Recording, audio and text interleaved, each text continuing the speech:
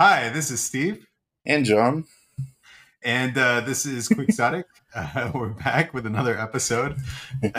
John and I were talking offline about how we're going to lead into this, and yeah. Anyways, I think it's going to be a fun episode. So, Sure, maybe. yeah, maybe fun to us, but no fun.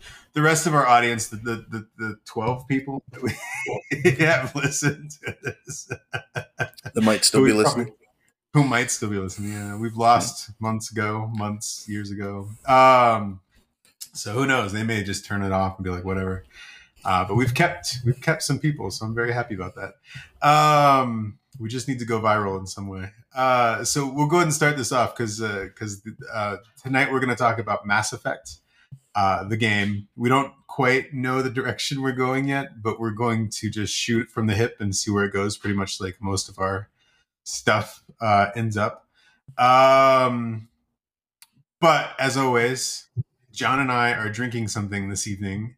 So, John, what are you drinking? Not as always, because we didn't drink the last two times. That's true.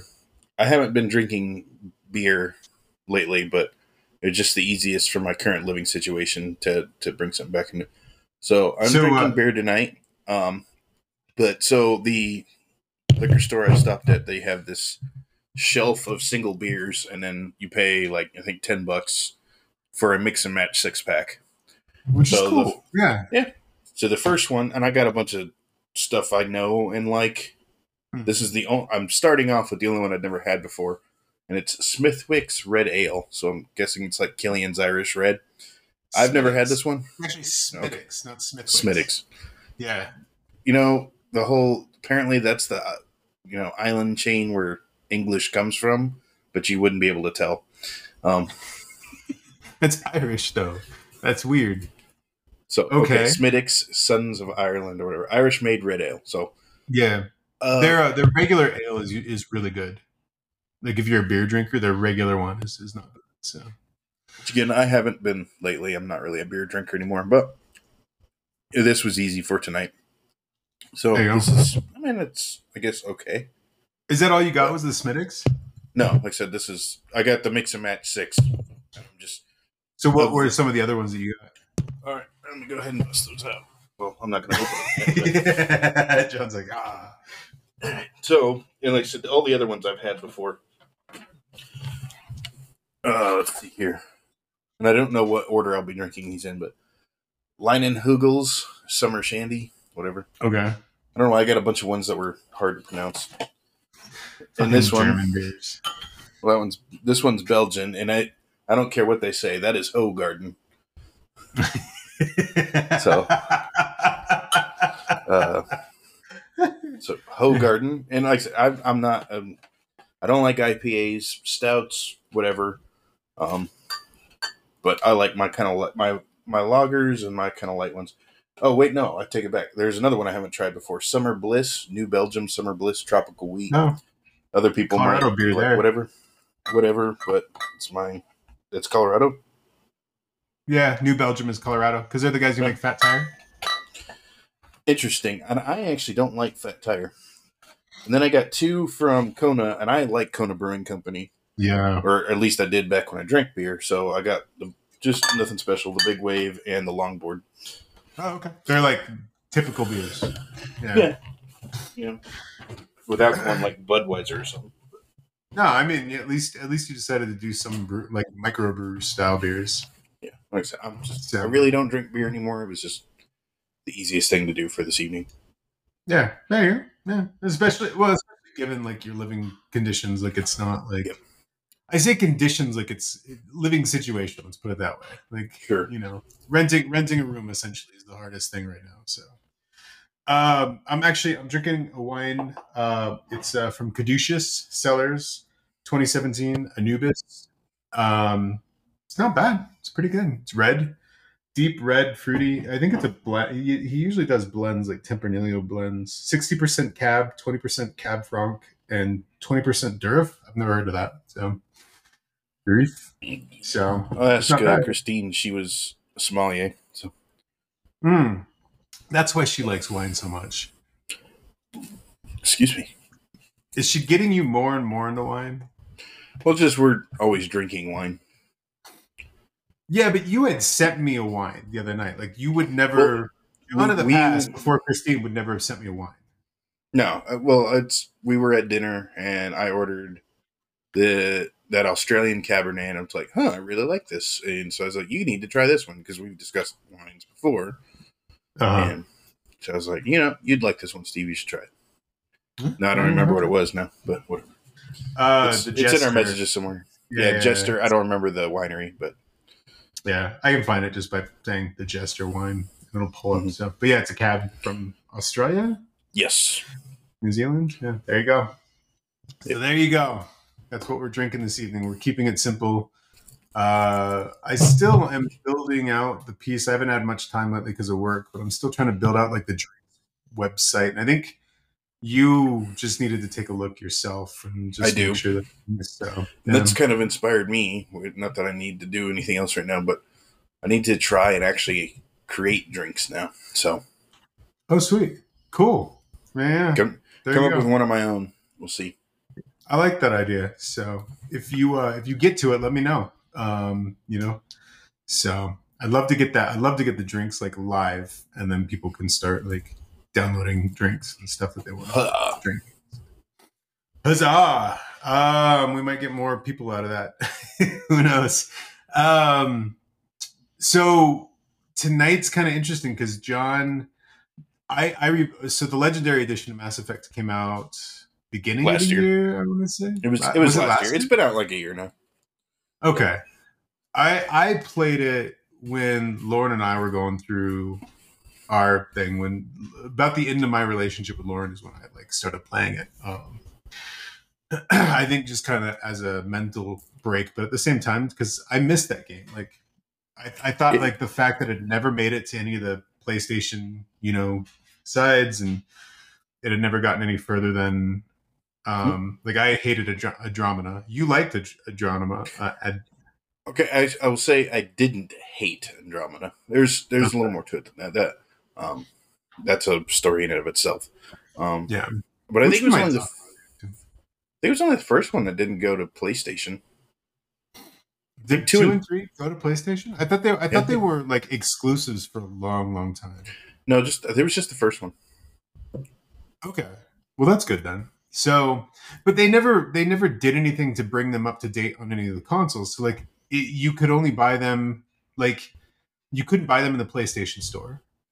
That I don't know about. So as far as like I never looked for. You're a PC person, so I am now. And back then I played Xbox, and I had them on Xbox, and I just never thought to look for them on PC or on PlayStation. I mean, yeah, I stopped playing Xbox when I got tired of Halo.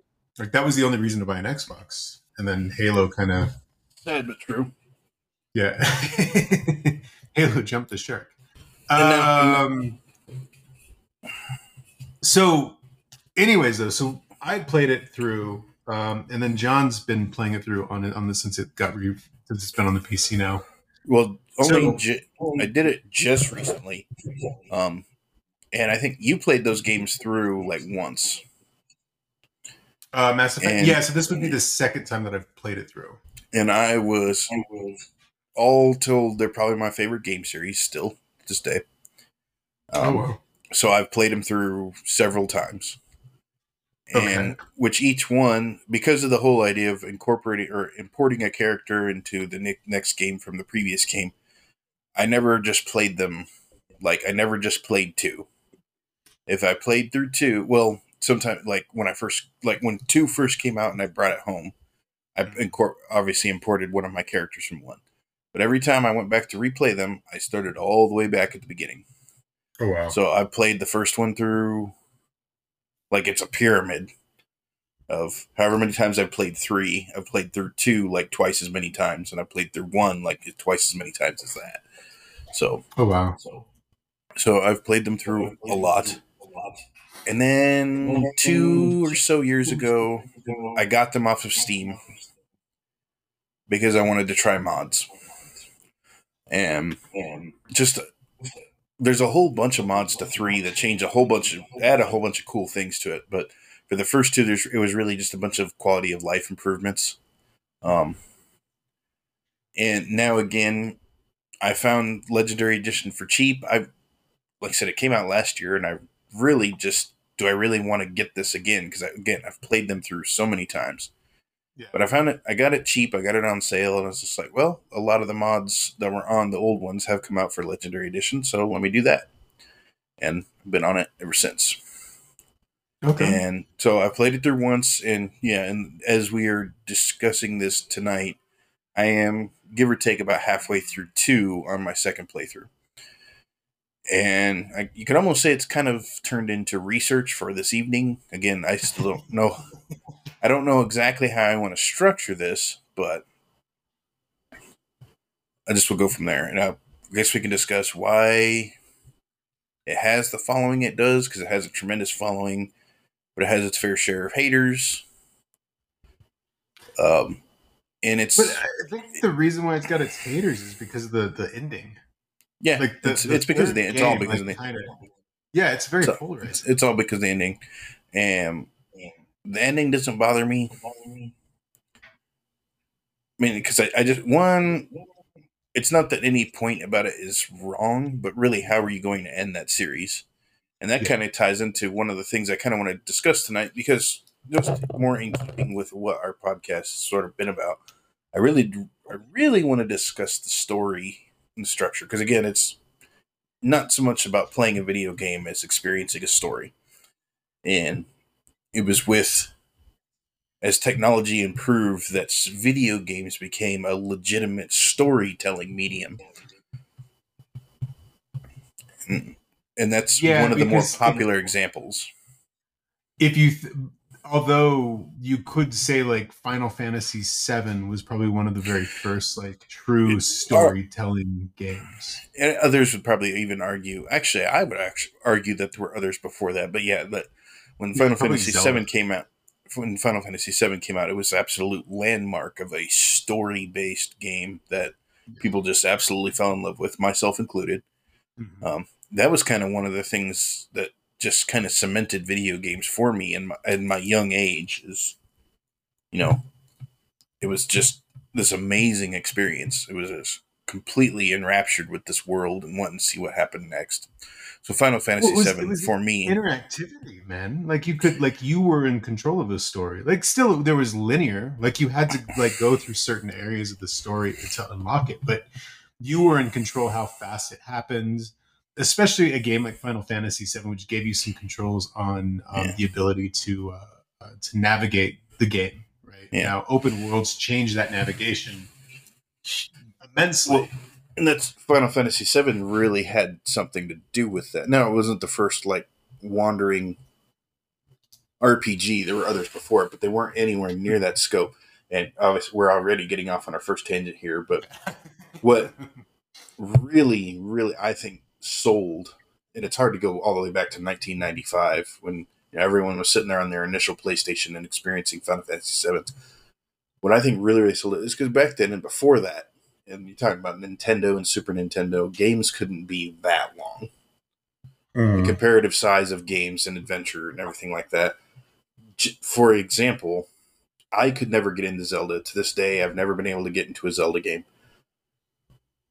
But just randomly for Christmas when I was a little kid, my parents got me this game for the original Nintendo called Crystalis. Mm-hmm. Same kind of isometric top-down RPG as Zelda. Same idea, sword. It had more of a sci-fi element to it, but ideas, swords and magic and everything like that. And this was the first game that I ever played where I couldn't figure out what to do or where to go. I'd put the game down, and who knows, like a month or two later, I'd pick it back up, and I'd figure something out until finally I was just invested, and then I totally finally figured it out, got through the whole game, was blown away, and I just never looked at Zelda after that. Crystalis stole my heart. Then once I knew where to go and what to do, and I would replay it. So this is an RPG on the original Nintendo, maybe 5 hours, beginning to end, and that's with exploring and doing everything and all that. So games could only be so big, and that's, I'm sure there were bigger games on the Super Nintendo. I didn't play a whole lot of games to that. All that's to say, when Final Fantasy VII came out, that whole initial playthrough in Midgar, beginning of the game is like a whole game in and of itself. And going into games like that, you were kind of used to games being 5-6 hours long, things like that, even RPGs. And so your first playthrough, you're in Midgar, and you've been playing for like 4 or 5 hours, and you're kind of getting, and it has this very climactic feel to it. It feels like a whole complete game. And then you have the climactic finale on the motorbike with the vehicle, and it's this exciting chase scene and all this stuff. And you get to the edge of the city, and it's like, all right, it is time to go on your adventure. And if you've been playing on games before that, it feels like the end of it. You've just played a whole game. And you're like, wait, what? And then it opened up the world, and you were just like, oh my word. Like, and you saw the world map for the first time, and you're like, this game is enormous. And it just, everything you had just done was in this one city, and now you had the whole map to explore. Too? It was, but it was like 60% of the game was on disc 1, and then like 30% of the game was on disc 2, and then the last 10% was on disc 3. Yeah, but it was just like it like made you think you were about to finish the game, and then it opened up into something way bigger than you had ever experienced before in another video game. And I just know that if that effect had the effect that had on players at the time. And I think that was the single moment that clinched it for people why the game became iconic. Mass Effect, nothing like that. In fact, unfortunately not. Like, interestingly enough, because there's hubs in the. Speaking of the first 3 Mass Effect games, we can discuss Andromeda at some point if we want. But the Uncharted worlds in Mass Effect 1 notwithstanding, and that's actually kind of something I want to get into later, they're not really like open world RPGs. They're actually kind of sort of linear missions, but more so chopped up that you can play them in any order. And then there's fairly open hub areas in the game that kind of gave you the illusion of an open world RPG when it didn't really have it. So became more true in Mass Effects 2 and 3, where it was, yes, there were some hub worlds like your ship and the Citadel you could go to and everything like that. But the missions were all linear. It's just you got to choose when you went on a mission and everything like that. But they were... Yeah, kind of like Knights of the Old Republic, right? Like you had... Well, yes, although there was more... It was an open world. You had the certain planets that you can go to, and that was it. So. And there was a fair bit of exploring to them. Interestingly enough, the first Mass Effect's kind of the most open one, but it wasn't fun. It didn't like... And I maybe... Are you saying just because the amount of planets to explore? Well, it got very old to explore them. Well, it got old to explore them over and over again. Yeah, and it had the same 3 like prefab habitat. You either had the underground mine, like the underground like habitat, or the above ground habitat, and then the planets were all different, different colors and different landscapes, but it was just the same thing over and over again. Now, the idea... Do I have to fight a Thresher Maul in this one? Do I have to fight Geth in this one? Do I have to fight, and just, Yeah, but even all that, what really drove me nuts was the Mako. And driving the Mako around. It was obnoxious as hell. It was obnoxious as hell. And it's like this somewhat all-terrain vehicle, but did they love to make mountains that thing couldn't drive over. And it just got so annoying, especially, yeah. And there's a lot of them are bad, but the one that takes the cake is called Notocrux.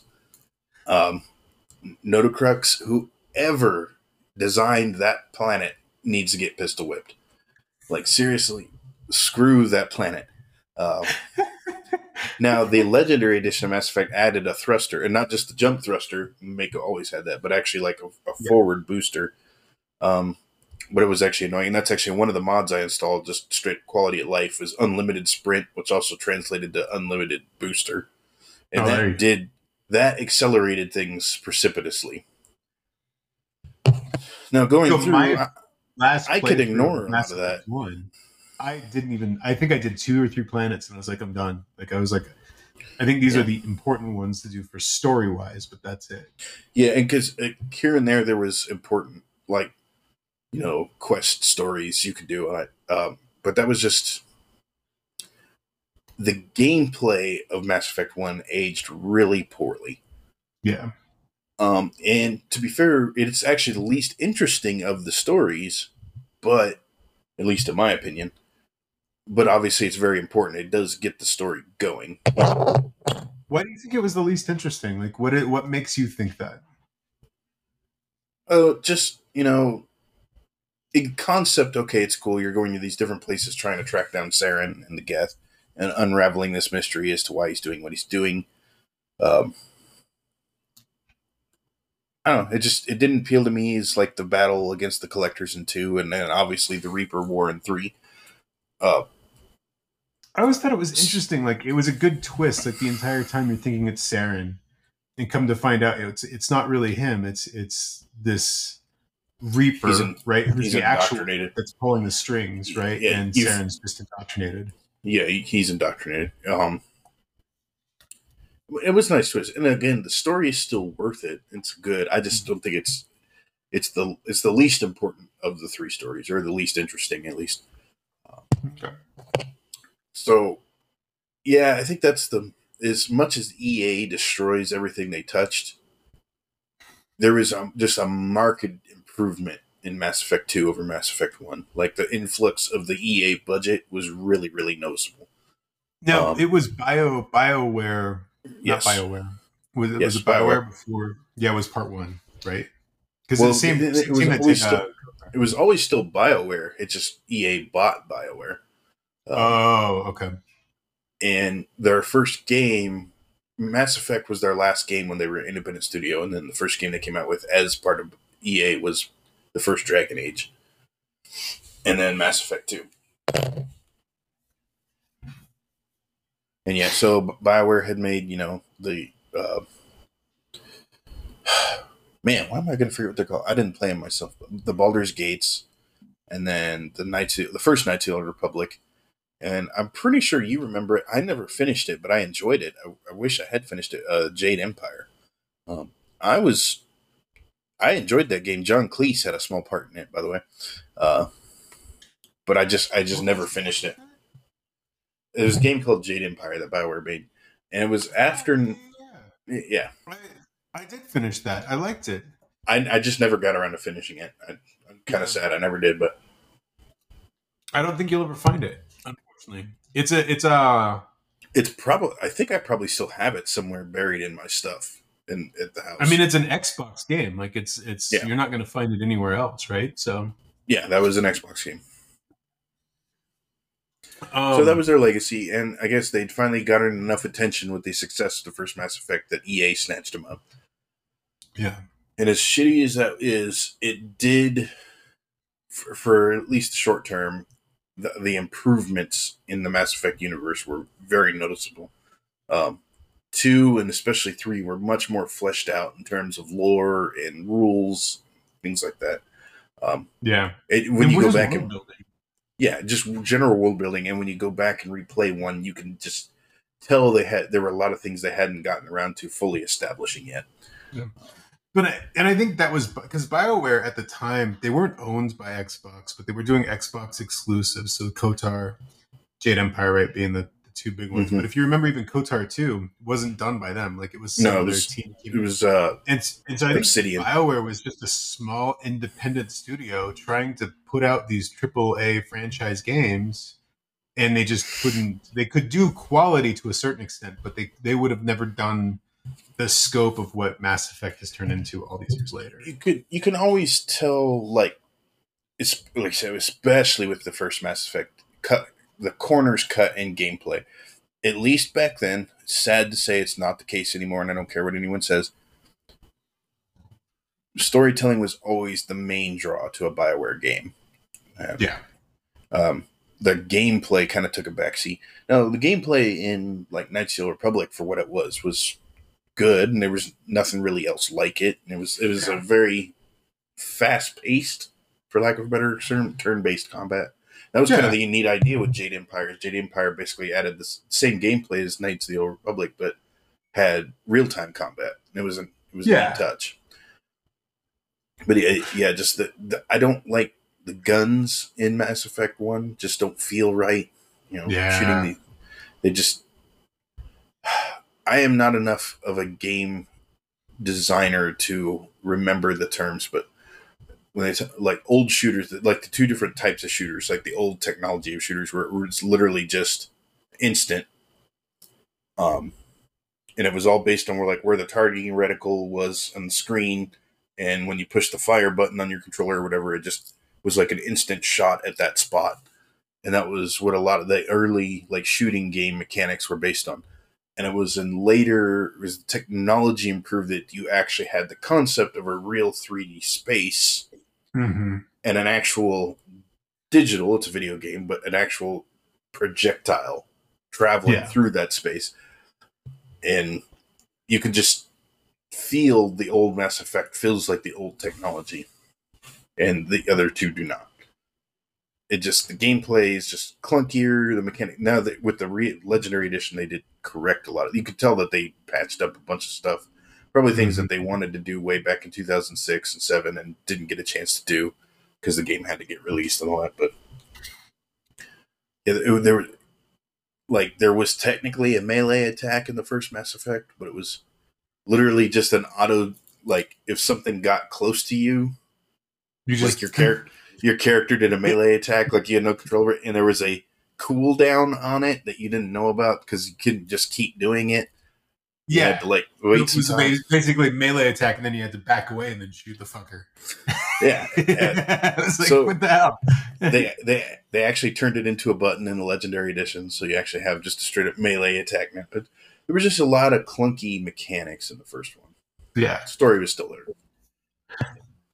It's true for all games, though. I would say with the mechanics, like the first game usually has a lot of clunky mechanics. Of course, like this Horizon Zero Dawn or whatever the fuck. Yeah, that game pisses me off because the Forbidden West game is essentially just a rehash of the first game, and the mechanics are the same. Like they didn't do anything to update the mechanics, change anything. They're just like, oh, well, this is the way it worked, and everybody liked this, so we're just going to do the same thing again. I was like, oh, that's kind of fucking annoying. There's always a balance from game to game. Like you want to how much change versus how much you keep, because you don't want to just throw everything out. Right. You obviously want to keep what works, and you want to keep what's popular. True, but if you take a game like. But just one of my favorite games is Uncharted, right? Yeah. And you go from Uncharted 1 to Uncharted 2, and the mechanics, while overall the mechanics are the same, you still have the same running, climbing, jumping, but then they're like, we're going to add better aiming and capabilities, and we're going to add stealth. So this way you can do silent takedowns on characters, right? And then you've got 3, which just improves those mechanics even more, keeping the same elements. And then you've got 4, which is like, we're just rewriting the whole system. We have better technology. So you can basically, like, the climbing ability is going to be different. Like how you can hide and stuff like that is going to be different. Silent takedowns are different. So it's like you can build upon it without taking away the other aspects of it. Mass Effect did that as a really good job of like, I think part 3 was the most jarring. If you play them all one after the other, you notice the biggest jump between 2 and 3, and all of a sudden, like the mechanics just feel different, and you have to kind of rethink like how you're doing it. Because they really upgraded mechanics for 2. They even added the loading. The like you had to now pick up like before you could just shoot your gun for as much as you want. Now you have to go and find clips, and you're like, oh crap, this adds another variable to it that you didn't. Which was, I don't know, it felt better than just unlimited ammo. You just had to worry about your gun overheating. Yeah. But at the same time, now this is just like every other shooter out there. So it was a trade-off. Yeah. Overall, though, it was still better. And this is... So 3 is my favorite of them. I can see why people like 2 the best in terms of story, and I won't disagree with that. But I still think 3 has a better story. Yes, I know everyone hates the end, but there were still awesome things in the story. The game of 3 was the best, but just getting into the mechanics briefly, obviously, so it added dodging and rolling and things like that. It added, like, not just covers, because 2 had cover. And technically, even speaking, 1 had a very, very, I don't even think I used it most of the time. Very simplistic cover mechanics. But it all had like options, like you could go around a corner in cover and stay in cover. Like you didn't have to like break cover and go around and then take cover on a corner. So you could come up to a corner and push a button and your character would stay in cover and go around the corner. Cool things like that. And now, granted, I used mods to get around this in the first 2 games, but 3 had unlimited sprint. Huge improvement. It was much faster paced than the other 2. And then in terms of weapons and powers and structure in that regard, it blended the 2, and I think did very well. Because one of the things that killed 1 was it just drowned you in weapons and upgrade material, like weapon upgrades and everything like that. Like you were constantly doing inventory management. Inventory management is important in an RPG, but it has to be intuitive. It cannot bog it down. There are some exceptions to that, because some RPGs actually cater to people's OCD when it comes to that. But it just, but in the first Mass Effect, it was just absurd.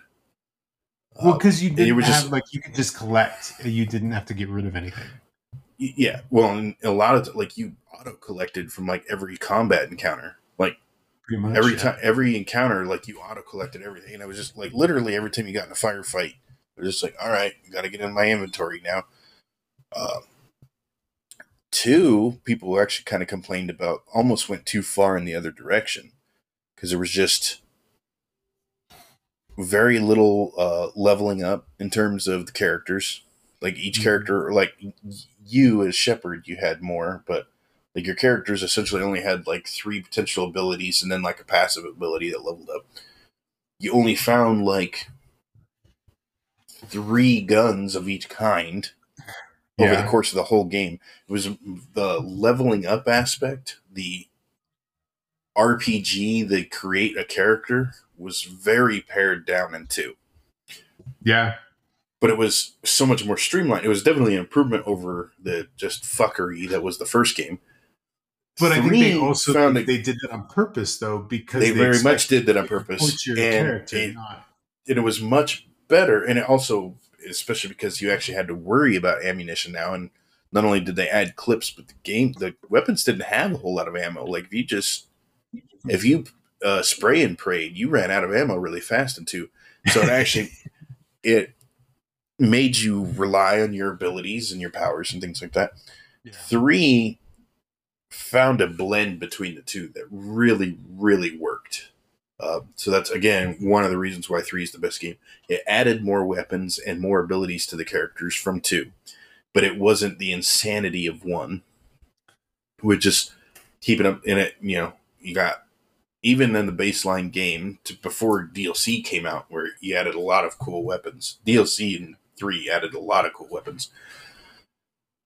It was just much more customized, but not anywhere near. Did not have the inventory management. It didn't bring back the inventory management of 1, but it added way more variety over 2. So that was just right there. The mechanics of the combat itself, and then the weapons and abilities were just top notch in 3. Do you think that they, like, a game mechanic, like, for example, inventory management, where they're like, they went pendulum's on this side, second game comes out, pendulum is now on this side, right? And then third game, and then, as you like kind of put it, you're like, it was right in the middle for you. Like, third time's a charm. I feel like that was them listening to their base, like, where they were like, 1 became too much of a hassle for people, 2 became too much of a hassle for people, and so like, we'll find that balance between 3, and hopefully we make them happy. I think so. I think that's exactly what it was. Okay. So, overall story for you, like, for me, the story was was great. Like, I love the story of Mass Effect. Now, Yeah, I will admit that but I will. you and I I had do. many conversations at the very years ago, and the one thing is just how it ended, right? Like when I first played through it, I was kind of disappointed with the ending. Not in that it ended badly. I just felt like it was kind of like a cop out in many ways. Like that. There you go. That's the A week. lot of people would agree with you. Yeah, I'm trying Yeah. that Summer Bliss, New Belgium, tropical wheat. I like it. It probably needs a lemon or something. No, it's got it in there. It's like mango flavored, but not like it's not like a mango flavored drink. It's like Okay. a beer with a hint of mango. To get you a sour, you might like sours. Yeah, I do like shandies, but yeah. So yes, yeah, obviously that was a lot of people were pissed off. Now this kind of this is going into the larger thing, and the ending didn't bother me as much as it did a lot of people, and I get it. Like all of a sudden, like the decisions didn't matter, and you could be like super goody two shoes Paragon all the way through, and then just be like the most evil ending. Although there's, if you want to call it evil, none of the endings are really evil. Yeah, that's true. So, but I have two things to me I think that temper that. One, how do you end a story like that? Like, what could you think of maybe, not necessarily off the top of your head, but can you think of a more satisfying way to end that story? Yeah, and you just basically brought up an argument that I always have when you bring up like Star Wars being horrible and stuff like that. And I was like, but you don't own the story, right? Like it's not your story to tell, so it just you have to watch what Disney decides to say is the ending to Star Wars. And so you kind of like you kind of put that same perspective on top of this, and that like, yeah, could you come up with something better? It's not really your story to tell, though. Like it's these guys. Well, This is the story. This is the way that they felt. Well, and again, I can't think really quickly of a smoother way to end Mass Effect. I can't think of it. There was a joke ending that I saw one time that made me laugh. That was like, oh, that's an even better ending. But this is also now kind of going to get into one of the larger issues, and I think this was just kind of one of the larger issues with Mass Effect, and it was baked in all the way from the beginning. And it also ties to the how exactly do you end the story? Because when it gets right down to it, how do you beat the Reapers? Yeah. Now you almost have to beat them at their own game. Well, I mean, really, how do you beat them? You can't. They're unstoppable in terms of what we think of as traditional warfare, and in terms of the sci-fi warfare in the game. Now, the Reapers are a very cool villain, very intimidating, terrifying. They're massive in size. They're far more intelligent. Indoctrination is a terrifying, force to have to deal with in terms of like being an enemy.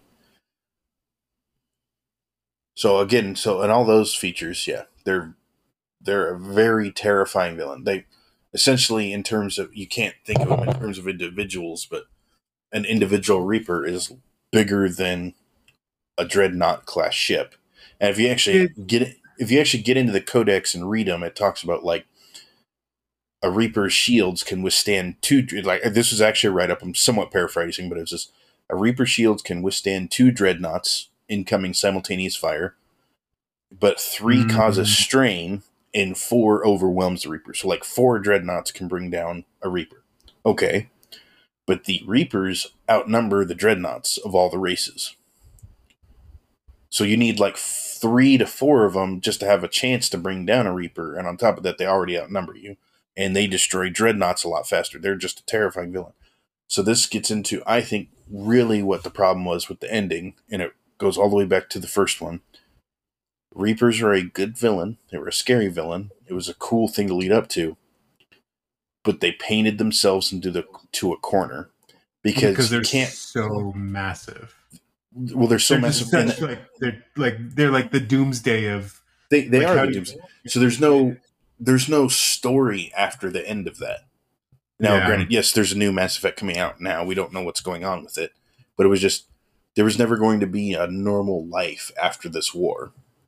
So the ending was always going to be unsatisfactory, I guess you could say, because you just had such a daunting, Armageddon level villain that or antagonist, however you want to say it. Yeah, that it was just you created and then couple that with the timeline. So, and because I'm a big enough nerd and I've played through these games so many times, humans are a newcomer in this galaxy. Sure, fine, but you've realized like at what level they are a newcomer. So, in the timeline of the game, humans had just started exploring space and everything like that, and then they had the encounter with Turians that was called the First Contact War. Mm-hmm. Our first interaction with aliens and realizing that there was aliens out in the galaxy. In the timeline of the game, that is 2157. The first Mass Effect game takes place in 2183. The last one takes place in 2186, I believe. So that's 30 years that humans have been involved in hundreds of years of history, which is cool. It's always cool to learn that in the game as you're playing.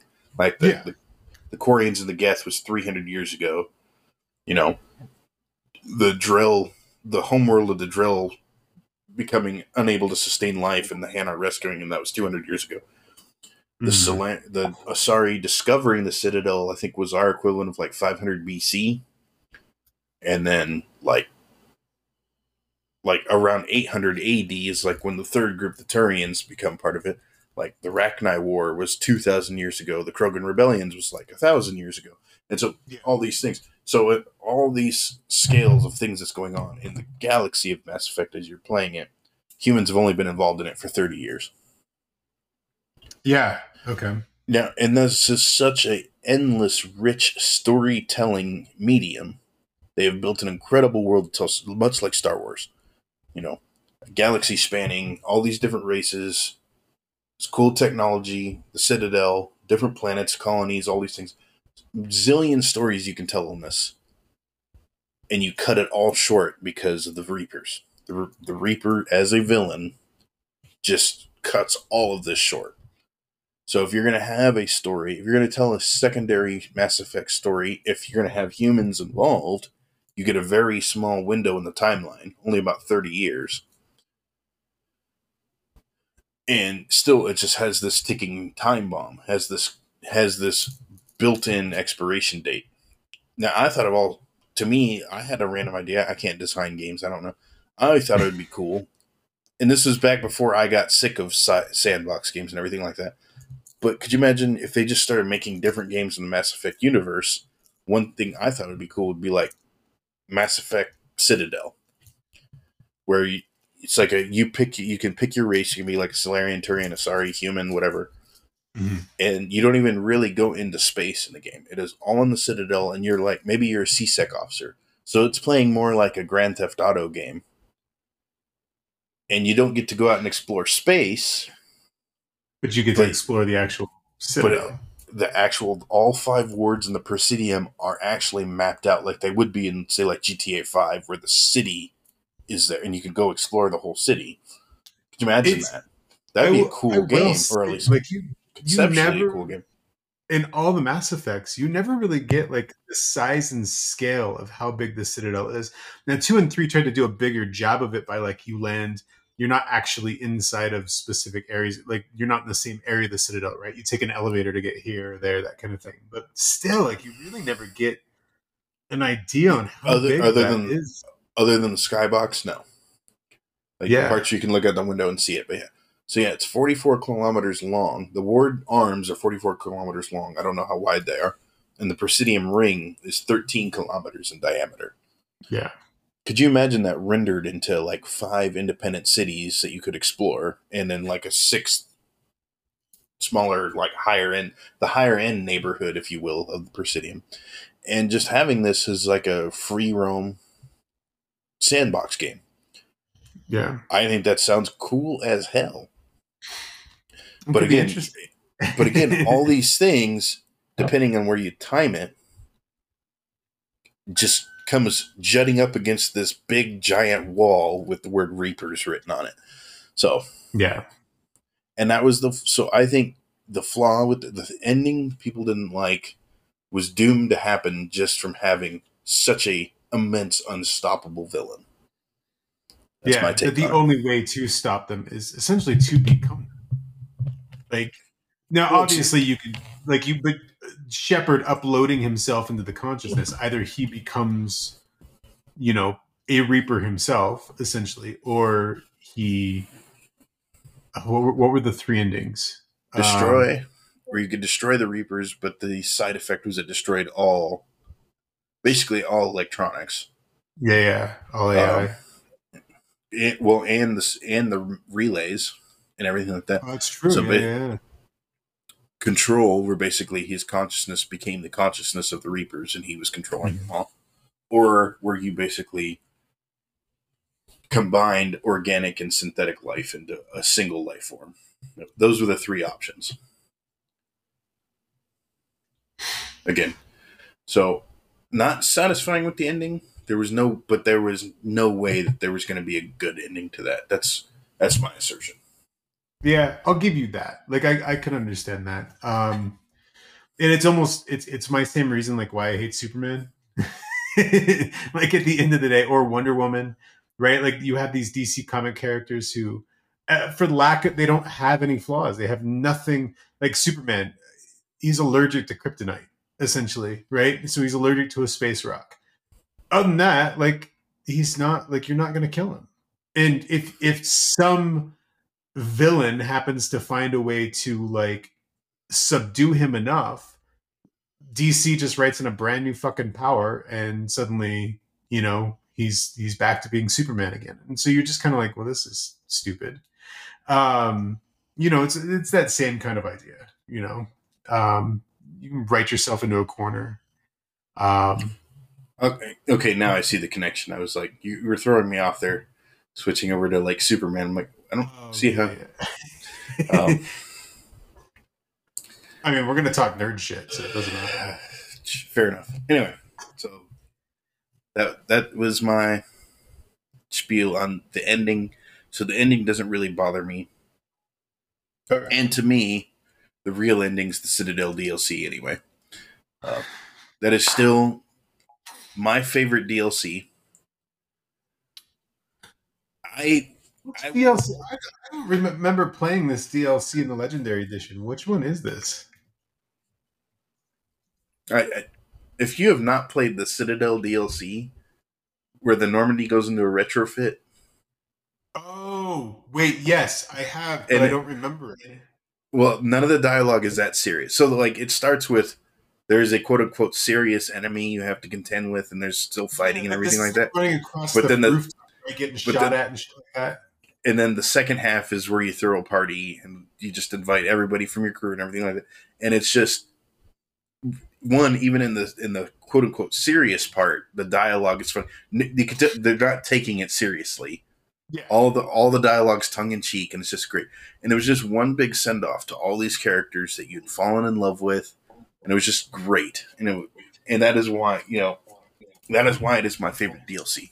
I would not disagree with the contention that Blood and Wine DLC from Witcher 3 is the best DLC ever made. I wouldn't argue against that at all, because Blood and Wine for Witcher 3, what a masterpiece! And then the game was a masterpiece anyway. And then that was just a chef's kiss at the end. What an amazing experience that the Blood and Wine DLC was. Do you think that Witcher would have been the type of game that it was without Mass Effect? I don't know how. Well, I guess I could say probably not no, because I know at least going all the way back to the original Witcher, and I think they kept this, CD Projekt Red used the same engine. Okay.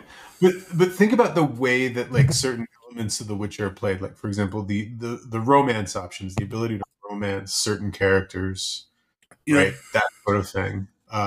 Mass Effect was one of the first games that allowed you to do that. Yeah, they were kind of a pioneer in that. They were also kind of a pioneer in DLC. Now, there was expansions before that, but the Bring Down the Sky DLC for the first Mass Effect, I think was the first DLC I'd ever even heard of. I'd never heard of downloadable content before that. Yeah, because it didn't exist on Halo, right? And Halo was like probably the most popular game. I'm trying to think if there was any DLC. Well, just that. You could like buy I said, map packs and stuff like that for online play, but that was it. And again, like older games like say StarCraft had expansions. Mm-hmm. Expansions was a thing, but not DLC. Yeah, but now, DLC is essentially that's exactly what it is. Just an expansion, right? It's smaller. If it's, it has to. I get like the expansion to StarCraft doubles the size of the game, not literally doubles the size of it. Okay.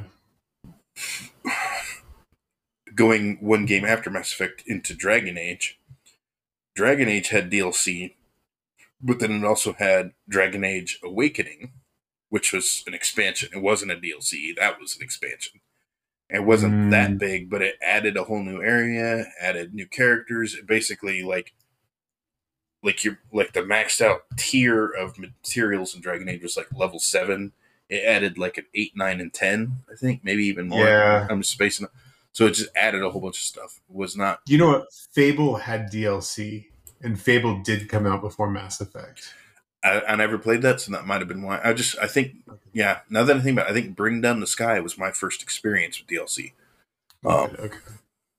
I know Xbox added the ability to like, because you could connect your Xbox to the internet, so that was kind of, I think, helped push DLC, right? Like, yeah. Now, granted, DLC has gone insane at this point, but it, back then it really genuinely added something like, hey, here's spend $5 and get this whole new adventure with these characters you like or anything like that. And like, again, going back to like both DLCs for The Witcher, but the first one, Hearts of Stone, was a lot smaller. It's still amazing and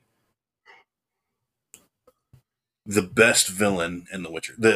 As much as I love Witcher, Witcher 3 was an amazing game. I still can't believe you haven't played it. No, I've played it. Witcher 3, I've played it. I just haven't finished it. Well, I don't think you got very far in it from what I remember. Like, I got bored with it. Not even close. And see, that just doesn't compute to me. So, but as much as I love that game and I love that story and everything like that, I will say the base game we're talking about here, the villain is kind of meh. The villain is very not as much as the Wild Hunt is played up.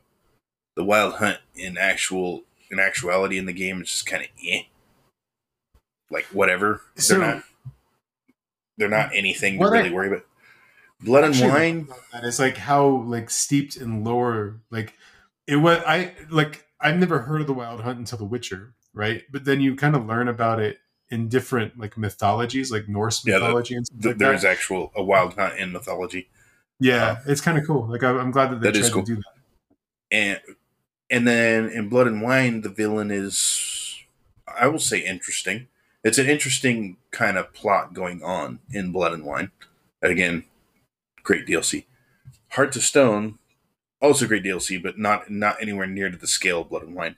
But the villain in that is so far beyond creepy. What an amazing villain. Just absolutely amazing villain. They did cool things with him too. And I keep bringing up Witcher because I want to discuss in the context of Mass Effect, because I've been playing, and obviously I've played the game through so many times, and things like, I don't really want to do this, but let me see the difference it makes. Let me see what happens if I do this. Let me see what happens if I do that. And seeing if it matters. And almost being disappointed when you find out like it doesn't have a change, like they didn't think of it. Because that's one thing Witcher did very well. And there's a YouTube channel called Exlatalis, and he's been making Witcher content for years now. And again, it just goes into the genius of that game when just the sheer amount of detail they thought of. And he's like, well, theoretically, if you make this decision instead of this decision, it should affect that.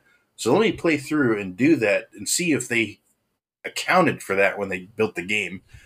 And sure enough, they did. And so many times, it was, they even if it was just like one line of dialogue, they accounted for the fact that you made that decision.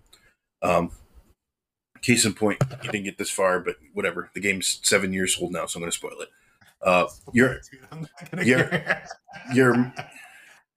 So your mentor died about 2/3 of the way through the main story. Your mentor dies. Yeah, I got that far. Okay, so in the first DLC in Hearts of Stone, you go to this auction house, and there's an old woman there, and she's a very interesting old wealthy woman who she became fascinated with witchers. So she's actually studied the different schools. She's a collector of Witcher gear, of things like that. You can actually buy diagrams for which are the best diagrams in the game for armor up until the Blood and Wine DLC. Okay. And so you get to talking to her, and you actually find out the reason why is because of a Witcher that came when she was a young woman, to her village one day because of a monster, and took care of the monster. And they had a whirlwind romance, and I think her father busted him, so he had to flee and run. And she just never forgot about him and became obsessed with Witchers from that day on. So she actually really, truly learned Witchers more than any normal person does. And it turns out that Witcher was a young Vesemir, i.e. your mentor. And so she asks you, because she immediately, you get introduced to her, and she's like, School of the Wolf, blah, blah, blah. Things normal people don't know. Yeah. And she asks you if you know him, and he's like, know him. He taught me everything I know. And she asks you about him, and he's like, well, I'm sorry to say, he's dead. He died. And it's kind of a sad little moment, because she basically grew old carrying a torch for this man her whole life. So it's a little sad moment. Has its moment. Well, sure enough, even though that is the DLC that should be taking place after the main quest and the base game, and it should be way too high level, you should have no business being in that DLC before you get that far in the game. If you can manage to do it, and you play that DLC first, and Vesemir is still alive, yes, there's dialogue for it. And she's like, how is he? He's like, last I saw him, he was okay. And then actually, when you go and talk to him in the part of the game before he dies, you can say, oh, I met this woman that she remembers you, and you kind of talk about a story. Sure enough, they thought of it. Now, that is just one example of many of just the sheer crazy details that are in Witcher 3. You had shared the one of the chick who died as a sparrow or whatever. She was cursed to live out her life. Oriole. Yeah, she was. Yeah. So, and that was supposedly the last secret. And I should do that Exlatalis video. Supposedly the last secret. And he goes in. I mean, he's gone so far now at this point. He's using console commands to clip through walls and things like that, just to find extra details and things like that. He has found dialogue. One of the recent videos I watched is that should be impossible to get. There is no reason you should ever hear this dialogue, but you used situations to get to that area, and they recorded dialogue that theoretically you should never hear. That's just the kind of attention to detail they did. Isn't that crazy? Yeah. So Mass Effect does not go that extreme. However, they do things, they do think of it at times, and I love it when I find it. And quite often it's just small little dialogue options, things like that. I can't really think of any examples in 2 or in the first Mass Effect. In fact, all the examples I can think of are only in 2. I can't think of any in 3 off the top of my head, but I can't really think of any circumstance. No, okay, I take that back, but I won't get into that right now. Yes, there are. I know that they did based upon your choices in 1. They did record dialogue for certain events to happen in 2 and 3. Yes, they did, but that's what okay, really the real main examples I can think of are all around Legion. I'm sad that Legion came into the game so late. You think he should have been 1? No. I just mean like I wish you think he should have been in 2 earlier? Yes, I would have loved to have more time with him. Now, Okay. if you do not want your crew to die, or at least like some of your crew to die, mostly Kelly, if you want to keep Kelly alive, you basically get, after you do the last main mission of the game, or at least before the end, where you go to the Derelict Reaper, you basically have time for 1 mission. And because that's where you get Legion, essentially, and you can play the game however you want, but if you don't want Kelly to die, some of your crew members to die, you only get the 1 mission. So essentially, you need to do that thing last. Everything else in the game needs to be done, unless you plan on doing it after you've beaten the game. So you can do Legion's loyalty mission and get his loyalty, and then go on to the final mission of the game. However, if you don't care about Kelly dying, and you go to the Derelict Reaper earlier and get Legion earlier, 1, because once you advance more things, you actually get a lot more dialogue with them, because dialogue options back on your ship unlock after like main missions. Mm-hmm. So you actually, if you don't get Legion early, you actually miss a lot of dialogue that he tells. He gives Legion's actually a pretty cool lore dump, but you have to get him early to get it all. Who's Kelly in Mass Effect? She's your yeoman. She's the one basically like, she's not one of the crew. Well, she's a crew member, but she's not one of your parties. She's there. Wait. So because I thought pretty much the whole crew dies except for whoever you take onto the Reaper ship. No, is that not? No, they get and it's none of your party members, but the crew gets taken by the collectors. Yeah. You get time for 1 mission, and then if you go after 1 mission, and actually it's after 1 mission that they take all the people off your ship, off your but it's that is if you have done other things, and if you go do other missions, Kelly dies. I don't remember if anybody else in the crew dies, but you see her die. If you go after 1 mission, nothing really. It's just nothing really. And granted, it's all at the end. It's at the suicide mission. It's at the end of the game. Yeah. It's just she's dead, and you lose her if you go do other stuff. Okay. If you go straight after 1 mission to the suicide mission, it's a random colonist that you see die. Okay. So, I mean, I don't like to lose Kelly, so I try to, I do everything else in the game before I go do that, the Derelict Reaper mission, and then I get Legion, and I go on Legion's loyalty mission, and then I go do the suicide mission. And it kind of sad to do that, but that's if you want Kelly to live. If you don't care if Kelly dies, and you go do other stuff, 1, if you never go get Tali, and you have Legion, well, Legion's a Geth. The Quarians hate Geth. You can take Legion with you on Callie's recruitment mission. And it's funny, like, Cal Rieger, who is voiced by Adam Baldwin, actually, but, like, you come up to the part where you talk to him, and he's like, "Commander, you've got a Geth behind you." And like, yeah, he's with me. It's just funny little dialogue that they thought of. Like, they actually pay attention to who's in your party and how that would be bad.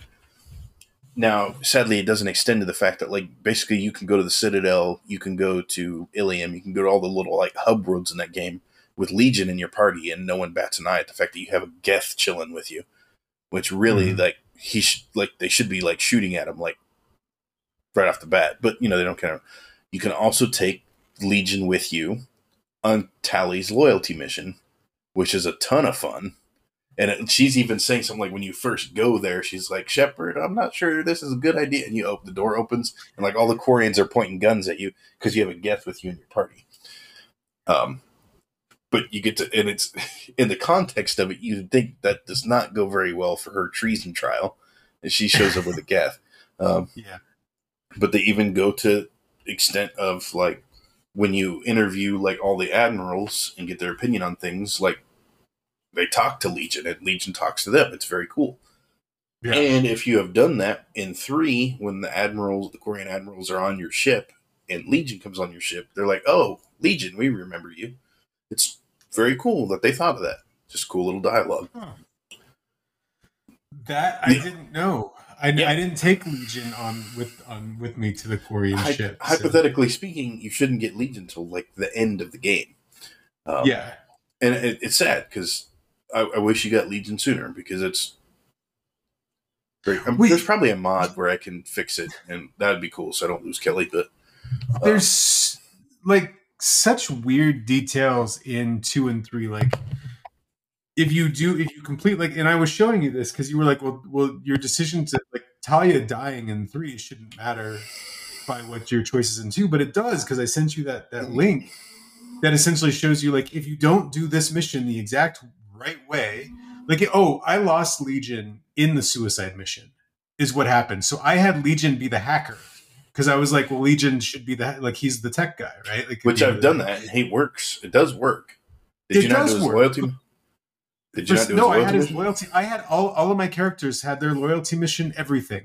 But for some reason, there was a cutscene where they're trying to close the doors, and Legion is one of them that dies. And I was like, "What the fuck? How'd that happen?" Like, who was the leader of your other party? Probably because I had the Asari Justicar as my. No, I had Jax as the person that was leading, that was shielding me. So I think I had the other Asari lead the other team. Well, she dies before that, or if the like the hacker going through the tunnels is before the shield. So aside from you need at least 3. So I did. By the way, another cool detail in Mass Effect 2: everyone can die. Yeah, and I did that once just to see it. I didn't want to, but I was like, okay, I've got to see this. Basically, you only do the main missions, including Shepard. It's at the end. It's Joker talking to the Elusive Man.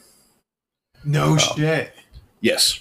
So wait. So then, how does 3 start? Because if you can't import a game into 3 from that one. Oh shit! Wow, that's really impressive that they. It's cool. So basically, if you want everyone to die, don't upgrade any weapons. Only do baseline missions. If a character is technically do not recruit Zaid or Kasumi, which technically they were DLC characters, but so you don't recruit Zaid or Kasumi. You do not wake up Grunt. You leave Grunt in the tank. Okay. You do not wake up Legion, or you give Legion to Cerberus. And you have nobody's loyalty, and you don't do any of the ship upgrades. And then, on the suicide mission, you have to make all the wrong decisions. And if you make all the wrong decisions, everyone dies. Okay. So that being said, then how do they destroy the Reaper? They destroy it, but nobody makes it out. Nobody makes it out. Okay. And at the end, when all that shit happens, like the 2 people that are with Shepard are dead, and Shepard's running, and he jumps for Joker on the ship, and he doesn't make it, and he falls to his death. That's hilarious. That's awesome. What a way to kind of script that out. That's cool. Yeah. And so, obviously you can do things if you want to, so people, maybe so-and-so does. And see, a lot of them don't even make it. Like Jack and Thane, I think, didn't even get to the collector base. Like, just the flight in, they got blown up or something like that. Oh, that's funny. Then you get there and they're not even available. And also, like, when you do rescue your crew from the pods, you don't send anybody back with them, and they die. They don't make it back. They all die. Yeah. Yeah. So. They didn't make it back to the ship. So, that being said, in the first thing, here's obviously you need everyone's loyalty. You need at least you need 3 of the ship upgrades. The other ones don't really matter. They just make the gameplay better. You need the armor upgrade you get from Jacob. Mm-hmm. You need the shield upgrade you get from Tali, and you need the cannon upgrade you get from Karis. Okay. The other ones are just for like your probes and stuff like that, or they make your fuel, like you make a bigger fuel tank. Simple stuff. They don't matter. Those 3 matter. Weapon upgrades, I don't know if they matter or not. Everyone's loyalty, and then on the suicide mission, you either need to in the tunnel. You need to either send Tali, Legion, or Kasumi. Mm-hmm. And then the leader of the other party is either Garrus or Miranda. And then the same is true for the second time you have another party, either Garrus or Miranda. I usually switch it up, like Miranda one time, Garrus the other.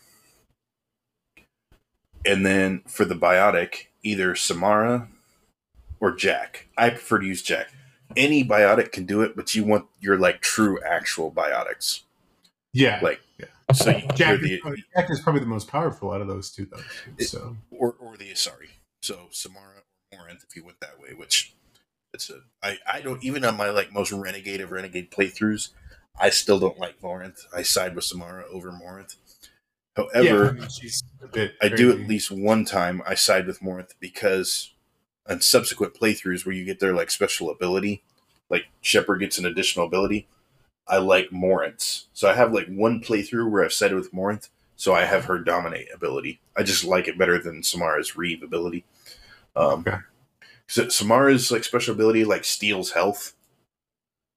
Morinth's like takes over a mind, like you control a person for a little bit. Did you ever do the romance option with Morinth just to see how it went? Just to see it, yeah. I did it just to see it. So yeah, so those are the choices you make. So yeah, for the 2 times you have to select a different leader, either Garrus or Miranda. For the biotic, either Samara or Jack. And for the tech person in the tunnels, Legion, Kasumi, or Tali. That's it. Okay. Those are the decisions. So side mission, again, one of the little details, and I tried it with Jacob. It doesn't matter with Jacob. Speaking of though, when you like, I'm going to send some, when you rescue your crew and you're like, I'm going to send someone back with you, I always just pick Jacob just because, I don't really use him for much. Grunt actually is who I pick. I don't think it matters who you pick. It just, they just need someone. Yeah. And it's like, I'm not really going to use Jacob, so I always use him. But I have tried it with Jacob, and it doesn't do anything. But with Miranda, it does. So with that last part, the very final part where you pick your party and everyone else is going to hold the collectors off, if you take Miranda with you, and then at the end of the game, when you decide if you defy the Elusive Man and you're going to blow up the base, yeah. If you side with him and just use the purge or whatever, it doesn't matter. But if you're like, no, screw you, I'm going to blow the space up, he tries to tell Miranda to stop you. And Miranda's like, no. And he's like, I gave you an order. He's like, I heard. Consider this my resignation. Just a little extra detail, a little extra throwaway line. So, yeah. I think I've always chosen Miranda because it's like one of those situations like she can't die if she's with me. And I think I've always romanced Miranda. Always? Every time? I think so. Yeah. I think I tried the Morinth one just one time, just for the hell of it. Like I said, you just die if you romance Miranda. Yeah, it's just dead. But I just wanted to see where it went. And you can't romance Samara. Yes. And I never, I know that you can romance Kelly, whatever her name is. But I never hers is weird. Hers is weird, and I've only seen it once. And I think if there's some mistake you made along the way, it doesn't matter. Obviously, you can't be in a romance with anybody else. And her romance, because she gets kidnapped by the collectors, her romance scene, which is kind of hot, I'm not going to lie, but it doesn't happen until after the suicide mission. She does a little dance for you in your cabin. So, like, as far as the whole reason why I think I've always romanced Miranda is because what it, like, entails, like, for part 3, like, you then have like more choices in part 3 based upon that romance. Well, it's kind of true for everyone. No, because like in part 3, then Lieutenant Ashley comes back into play, and then you can choose the love triangle. Like then Miranda's suddenly back in the picture, and you're like, well, there's a love triangle going. You can choose to continue your romance with one of them. Yeah, exactly. Which I did in my first playthrough. Which I don't know if I did something wrong, but I was pissed. So, like, my very first playthrough of 3 ever with the Citadel DLC, by the way. So I had rekindled my romance with Ashley. And at the party, she hooked up with fucking, what's his name? I'm like, what the hell? Like, my Shepard's getting cheated on at his own party. Like she hooked up with someone. I didn't know that would happen. What's Vega? I couldn't remember his name. He's only in 3. So yeah, a party you can have it so they hook up. But it was like it happened on like my playthrough where I was romancing Ashley. I was like, what the hell? Like what the hell is going on here? What? I didn't know that they would hook up. Yeah. Now they do. This isn't in the Citadel DLC, but just cool little things. The 2 engineers hook up, Gabby and Ken. It's towards the end of 3. You can go down into like the sub level of the engine room, and they're like making out. And then if you have not romanced Garrus or Tali, they hook up, and you find them, and I just find that so sweet. If you're a male ship and didn't romance Tali, or a female ship and you didn't romance Garrus and Tali hook up, and that's just cute to me. Where do you find that at? It's in the room that Garrus is in, the gun battery, but it's just kind of close to me. Oh yeah, bunch of cool. It's just cool little details like that. She's making out though with her helmet on. Mm-hmm. She is. Okay. A little awkward. Well, because it's a whole thing. Because in lore, they both have dextro-based amino acids. So Turians and Quarians are kind of similar biologically speaking.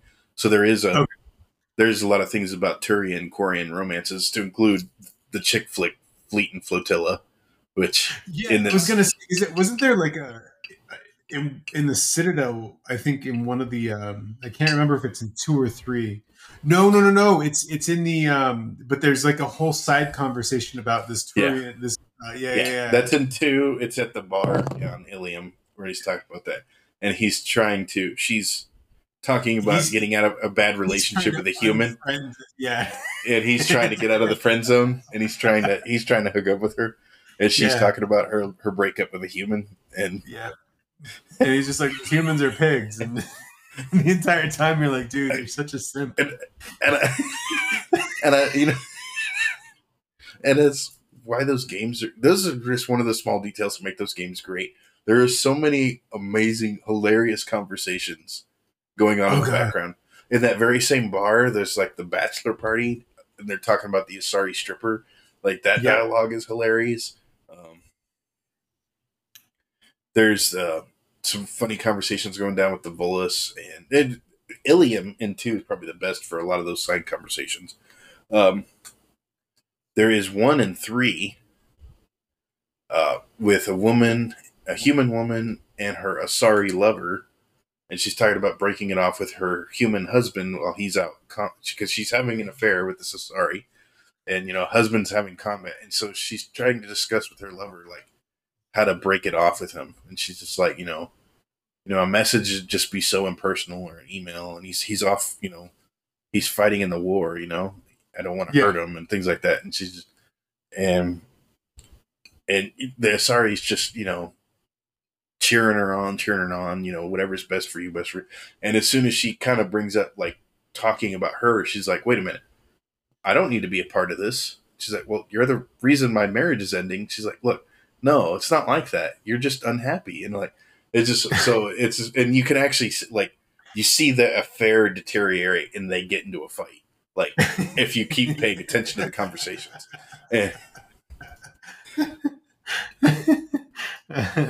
Is awesome. There's just a whole bunch of little, like if you pay attention to background conversations, there's a lot of like, 1, cool lore, but 2, just funny little moments like that. And they bleed in. There are conversations that happen in 2 that end up in 3 too, aren't there? Like follow-ups from like things that you might have heard. Sometimes I don't know if anything like just background conversations like that, but I don't know. I mean, okay, so these games in of itself, like you could tell that like BioWare went above and beyond as far as 2 and 3, probably because at the end of the day, they were able to put more money in the game because of much as EA is like an evil corporation, like the influx of budget in 2 and 3 was very noticeable, and at least in my opinion, very much appreciated. Yeah. They just added everything. They added lore. They improved the gameplay. They added lore. They fleshed out their world building. So what happened with Andromeda? What didn't happen with Andromeda? Because I hate Andromeda. Like I think it's it's boring. Like it is boring. Not only that, but then you have a lot of the woke narrative happening in it. So that was, and that was already even that. I mean, you could technically say that was going in all the way back with the original Mass Effect, but it got worse with each game as they started having like same-sex relationships, and then Mass Effect 3 had same-sex male relationships. Now, you had to go through Mass Effect with Dragon Age and pair them together because they were doing a lot of the same things. So it started with Dragon Age Inquisition, which is what the first game they made after 3. And that was when they switched over to the Frostbite engine. So, and that was why Dragon Age Inquisition and Mass Effect Andromeda were like true open world games with expansive environments. And then also they used the Frostbite engine for a couple other things. And Dragon Age Inquisition had a trans character, and so Mass Effect Andromeda had a trans character, and all these things like that. Sucked to Mass Effect Andromeda because far and away the sexiest person in the game was the science officer on your ship. That, cute little redhead with the thick Scottish accent. But she only played for the other team. So you had to be a female writer to romance her unless you use mods. Which just sucked because, cute little ginger with a Scottish accent. Just sexy. It's the reason why I'm in love with Karen Gillian. So a lot of the hate Andromeda got, well, one, it was buggy as all hell when it came out. And a lot of that got fixed. Mm-hmm. But yes, when you talk about it being boring, I think open world kind of ruined those games because they're not that interesting. And again, I didn't have a lot of the hate for the Mass Effect Andromeda because when people were showing all that hate, except for the bugs and all the glitches that were happening when the game first came out, I was sitting here thinking, like, where were all you people for Dragon Age Inquisition? Because apparently everyone loved Dragon Age Inquisition, and I thought that game was boring as hell. Now, granted, the story to Dragon Age Inquisition is still fantastic. I still love the story to it. And actually, the final DLC, that's the true ending of it, was amazing. Completely turned the world on its head. Rewrote all the lore of the game. I mean, all the lore. So that was all cool. But the gameplay was just a slog. And that game is so big. And there's so much of it. And it just turns so boring. Mass Effect Andromeda is big, but not as big as Dragon Age Inquisition, which is a opponent's favorite. The combat, to my opinion, in Mass Effect Andromeda is actually pretty fun. I like the jetpack. I like using a jetpack. I like the different classes because there's so many skill points in Mass Effect Andromeda that you can basically have like a complete tech build, and then you could actually like switch classes to like biotics or something like that. It was a very cool idea. I did like it. The starting, the Ket weren't a very interesting villain. The Angara were not a very interesting new race, so that much is cool.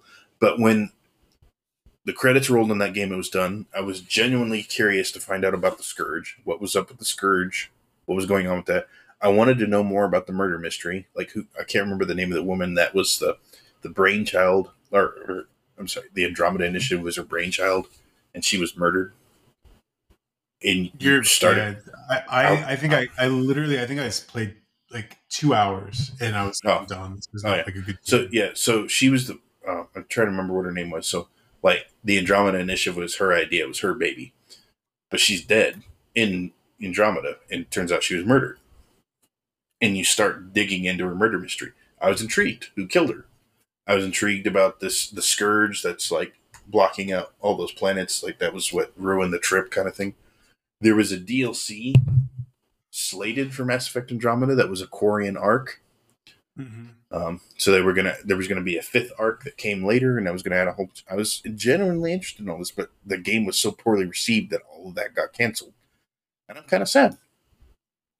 It had so many problems out the gate, but really, Mass Effect Andromeda did have a lot going for it. It still had the same problem that Dragon Age Inquisition had, is that that kind of game does not translate well to huge open world. Okay. Basically, because it's just not, the open world isn't that interesting. It's that was the same problem in Dragon Age as it was in Mass Effect Andromeda. Now, the Dark Souls people, and I know you don't like the Souls people, but they just took their crack at it with Elden Ring, and in my opinion, they did very good at that, where they were making a true huge open world game, because that game is massive. Yeah. So there's that. The villain in Andromeda was just kind of a waste, because it wasn't Geth at this point, right? Like Geth, no, because you're in a whole other galaxy. There's no quarantine. Yeah, but Geth are still there, right? No, you're in a whole other galaxy. I thought Geth were. Okay, maybe I'm wrong. Okay. And now that leads, no, there's no Geth. There are these quote unquote remnants of, because then that's again, who's this lost ancient race that built all these planets? Because basically these planets were terraformed by super machines, and they're just called the Remnant because you don't know who they were or what happened to them, but you deal with their little sentry robots that were left behind. Who were they? Why, they had these massive terraforming, basically just these huge underground caverns on these unlivable planets that terraformed them. And that's kind of the recurring theme in Mass Effect Andromeda, is all the different planets you go to are sort of habitable, but there's something really wrong with them.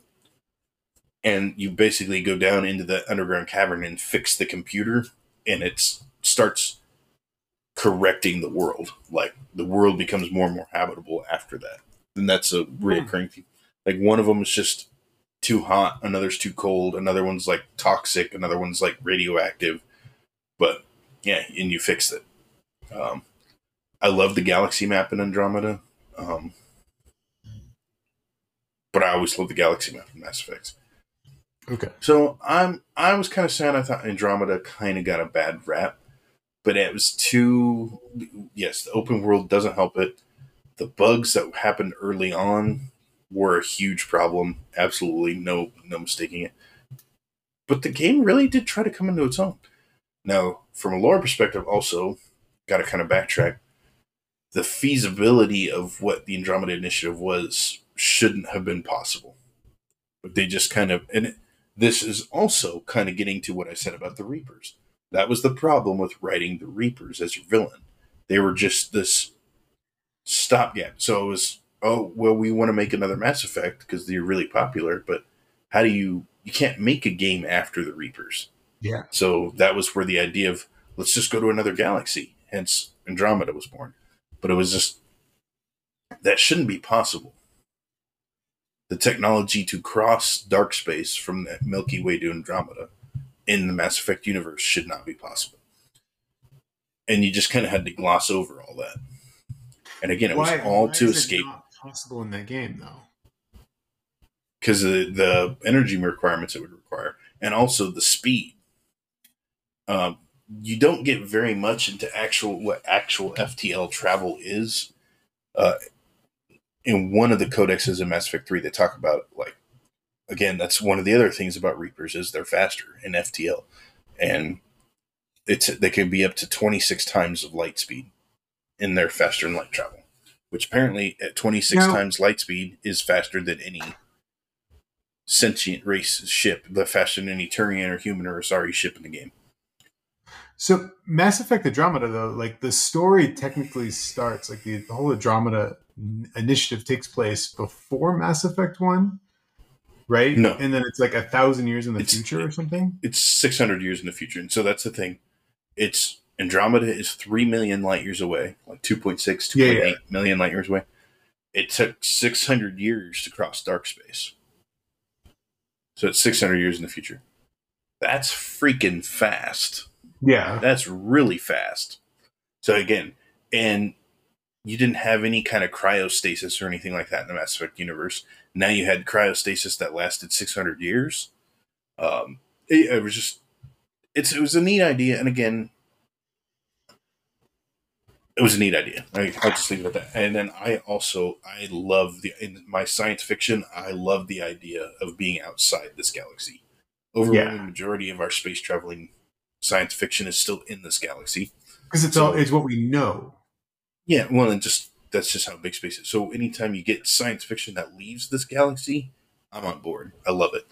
Because even Star Trek is still this galaxy, isn't it?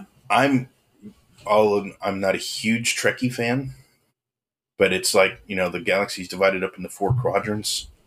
Mm-hmm. And I think the whole thing with Deep Space Nine was that they found out basically a wormhole that shortcuts 2 different quadrants together. So you don't have to cross through all that space to get to them. And I think that's the premise of what Deep Space Nine starts on. Then you've got Star Trek Voyager, which technically takes them through that wormhole.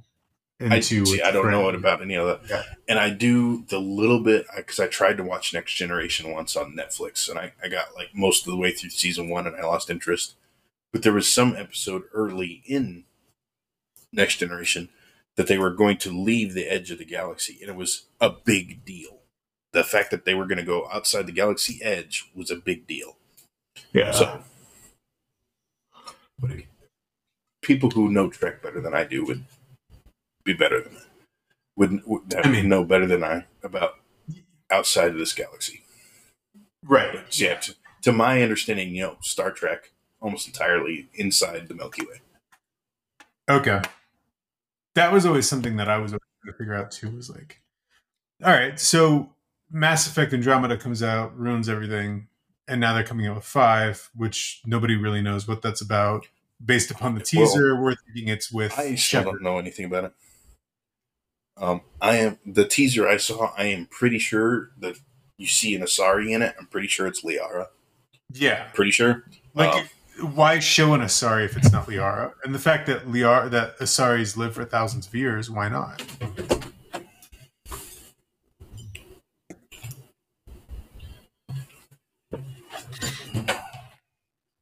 John is getting his another beer. What beer are you getting this time, John? I'm trying my shandy here.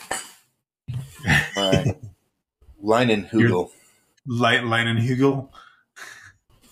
The Germans are like smacking us upside the head. They're like, no! Well, they don't want me to mispronounce it. They should try winning a war. Oh, shit. You literally, in just like one sentence, like basically pissed them off. Wow. The angry emails that we will not get because they don't know.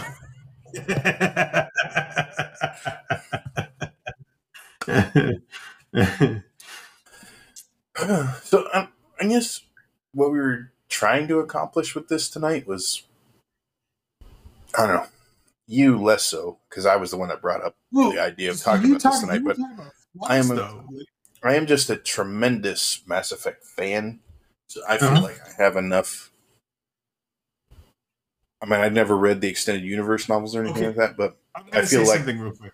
You are a Mass Effect fan, but have you read all the books and everything else? I literally just said I hadn't. So. Oh, okay. Sorry. Yeah. Way back, I don't think you can get it anymore.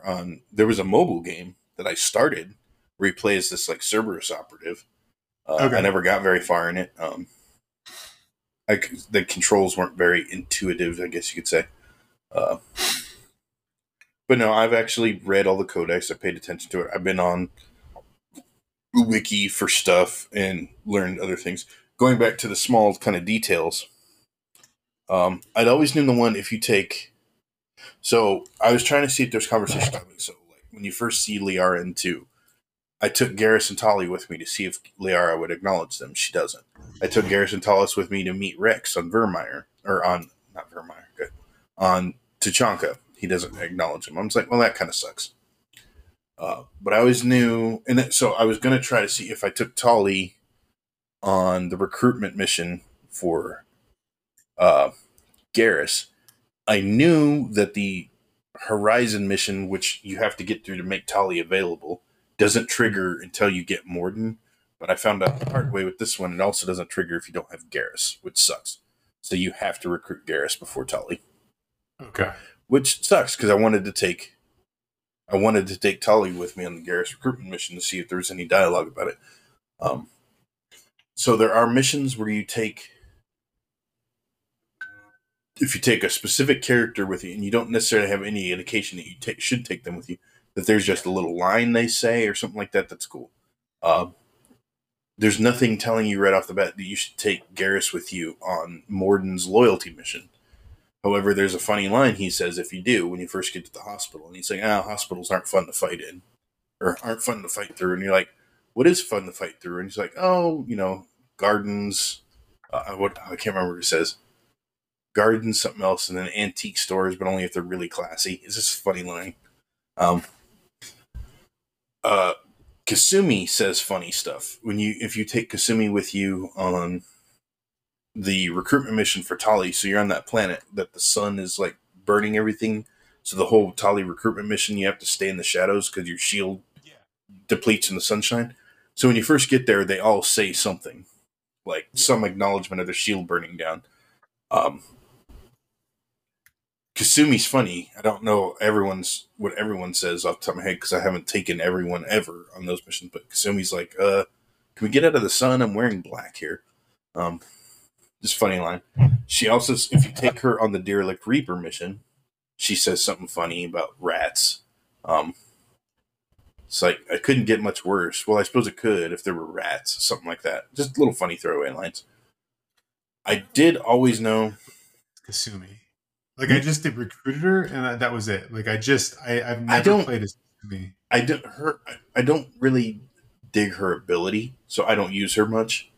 Okay. But, so, yeah, I took her with me on the Tali recruitment mission, and that was funny. She's like, can we get out of the sun? I'm wearing black here. This is a little funny line.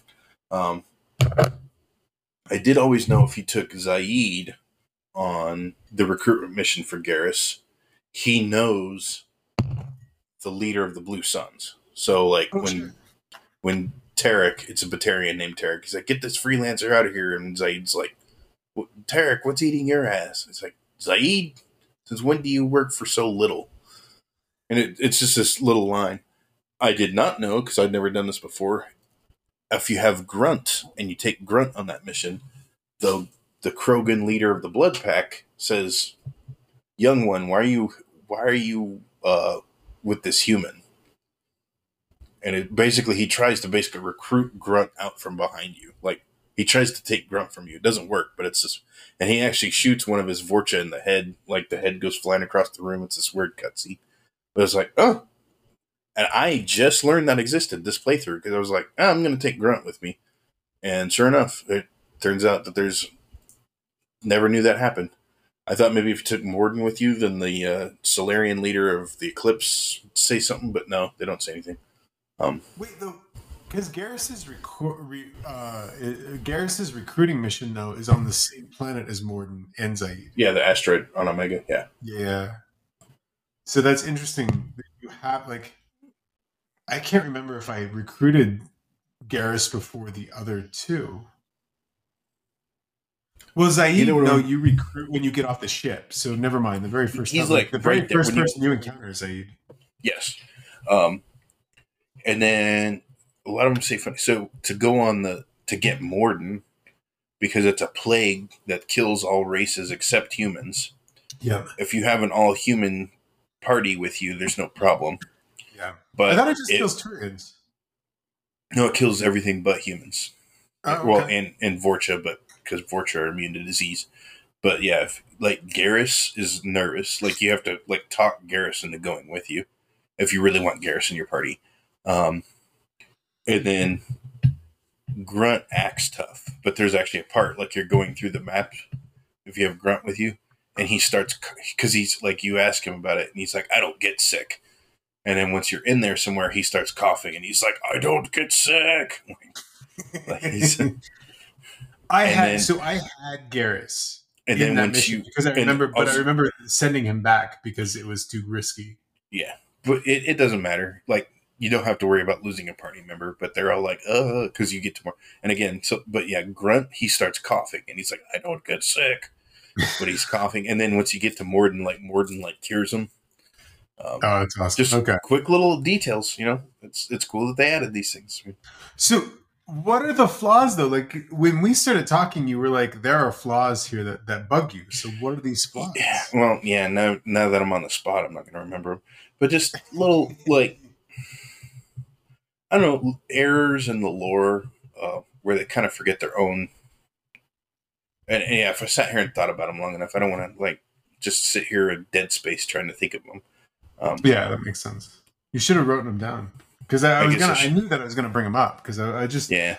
To me, the games don't really like have flaws necessarily in those ways, but I don't look at the narrative in the same way. Right? It's just a little oversight. I know reading a lot of the planet things. Actually, the write-ups on the planet when you're exploring. Mm-hmm. Oh, well, here's for like one example. Like you go to these planets in Mass Effect 2, and it's just like, no, these are in Geth space. Yeah. You know, Geth have been sighted in this area. And then so you go to a different star in that same system, and it's like, here's this human colony with like 6 million people. Like, is this in Geth space or not? Like, what? Why are they putting a habitat in Geth space where it's going to constantly get attacked? It's so it's just things like that. I've noticed. So, do you subscribe to the Game Theories channel? I do. Are you going to talk about the indoctrination theory? Yeah. Like how they believe that like it's Shepard is technically indoctrinated, and that's like part and I'd heard basically his indoctrination. I've heard the theory before, and that theory like sprung up like hours after like people started finishing Mass Effect 3, and they were all pissed off at the ending. Mm-hmm. And so like the forums were flooded with all these people like, the end of Mass Effect 3 is bullshit, blah blah blah. And it was like right after that the indoctrination theory became a thing. Interesting. And I think it's a valid idea in the context of the rules of Mass Effect. Mm-hmm. And I do think MatPat in Game Theory made a very good argument for it. Granted, he was supposed to make a part 2 and he never did. So is Game Theory still even around? Like, do they still release new stuff? He stopped doing Game Theory. So he started with Film Theory. He added Game Theory, and another one I'm not even going to bring up. And then he started doing Food Theory. And I think after a while, because food Theory and Film Theory, I think he stopped doing Game Theory. Okay, but don't quote me on that. What is Food Theory? I've never heard of Food Theory. Food Theory is kind of fun. Is he's just talking about food? Yeah. Well, he makes theory like he talks about like different. It's almost kind of like MythBusters for food. Okay, cool. Granted, he did one about the Kool-Aid Man that he really probably. You know what? I think MatPat owes me like $5,000. Like that's damages for watching his Kool-Aid Man one. Like that was just dumb. Like. Really? Yeah, especially when you compare it to the other food theories he did, where it was like legitimate like science. That Kool-Aid Man one is just straight autism. That's funny. I just have never heard of like food theory, so I have no clue that he's still. Yeah, it's a fun channel. Okay, my daughter likes it a lot too.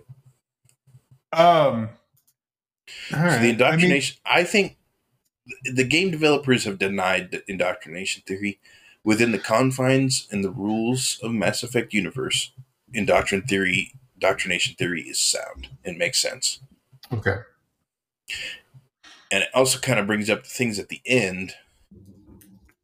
So the idea is, and if I don't 100% quote me on this, but if I'm not mistaken, Destroy is the canon ending. Not Control and not Synthesis, if I remember correctly. Destroy is the canon ending. Is the canon ending. And so the whole... Which will probably come out in Mass Effect 5. One of the things that comes up with that being the indoctrination theory. So the whole game, you have equated blue with Paragon, red with Renegade. Yes. In that ending, in the end, it's reversed. Destroy is equated with red, and Control is equated with blue. And now Synthesis is equated with green, but it was like a third option. But basically, because you are indoctrinated, the Reapers have you. They want you to do either controller synthesis because they don't actually, you're indoctrinated, you're in your own head. They don't mean anything.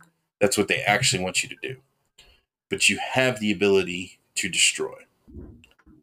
And they're just trying to talk you out of it. And basically, like, if you do the destroy ending, you have powered through the indoctrination at least one last time before you died or whatever. You were able to overcome it, maintain your willpower, destroy the. They view the kid as the indoctrination.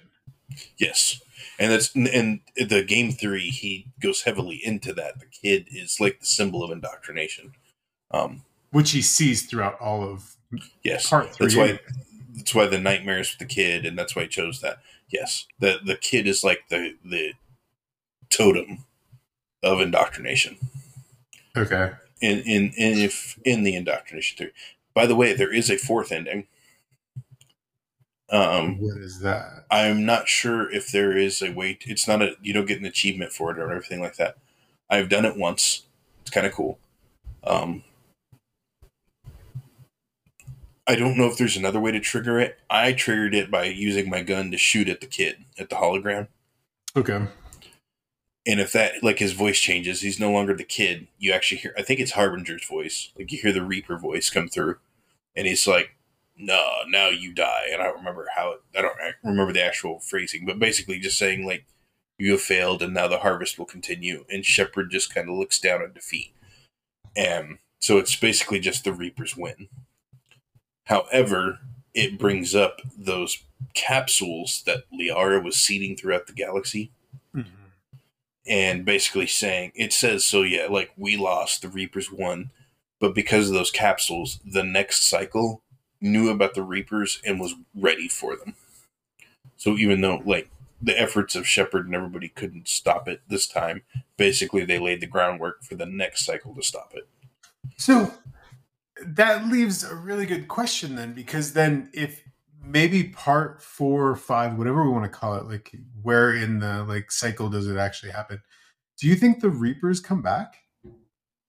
I don't think so, but who knows? Like, who do you have as a big bad that's worse than the Reapers? And that's also why the Reapers were kind of they were a problematic villain, because it was just too big. Too big, yeah. Because again, the act of defeating them was literally world-shattering. Well, and in of itself, like, how do you, like, when you have a villain that's too big and you want to continue the story, like, how do you, like, what story do you tell after this? Exactly. Right? Like, what's worse than the Reapers ever? Like, what is going to be worse than the Reapers?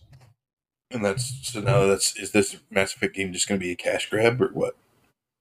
Could be like EA realizing that Andromeda wasn't the type of game that people wanted, and so now they're bringing back Shepard as a cash grab, right? They're like, well, can we find a way to bring Shepard back?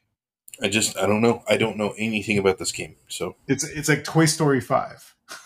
Right? Like, Pixar's like, all of our other movies suck, so let's make Toy Story 5. Which ended up sucking. Well, I'm just joking because they haven't made Toy Story 5. It was Toy Story 4 was the last one. Okay. The one with Keanu Reeves, and I didn't... Like, wait, Keanu Reeves was in Toy Story 4? Yeah. Shit.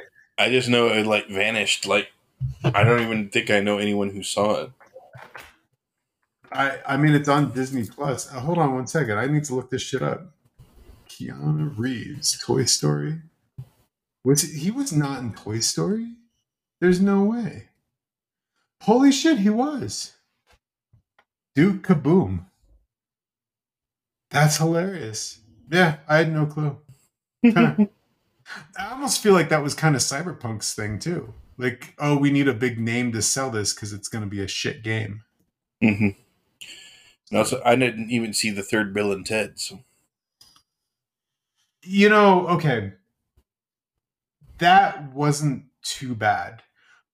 But it's hard when the whole premise of Bill and Ted was that they made this great song that essentially united the world and created peace, and, you know, they were the purveyors of the future, and that was like part one was teaching them how to do it, right? And then part two was like they still needed to do it. And at the end of part two, they did it.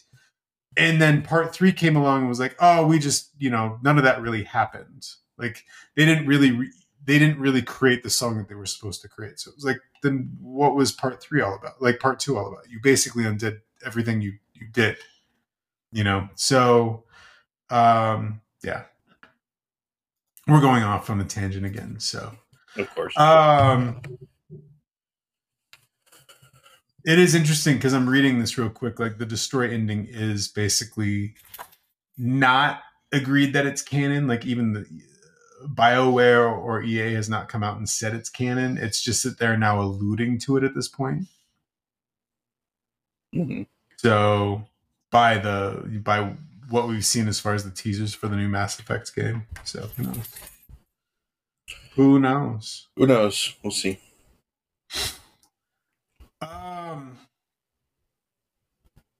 All right, man. Well, I don't know. Was there anything else to add to it? Because we can go there, like what I was bringing up earlier. Yeah, go there, man. Go there. Yeah. Put me on the spot. I mean, this is really kind of your. Like you brought this topic up, so I'm just kind of following along for the evening. It's something I noticed years and years ago, and I just I didn't. I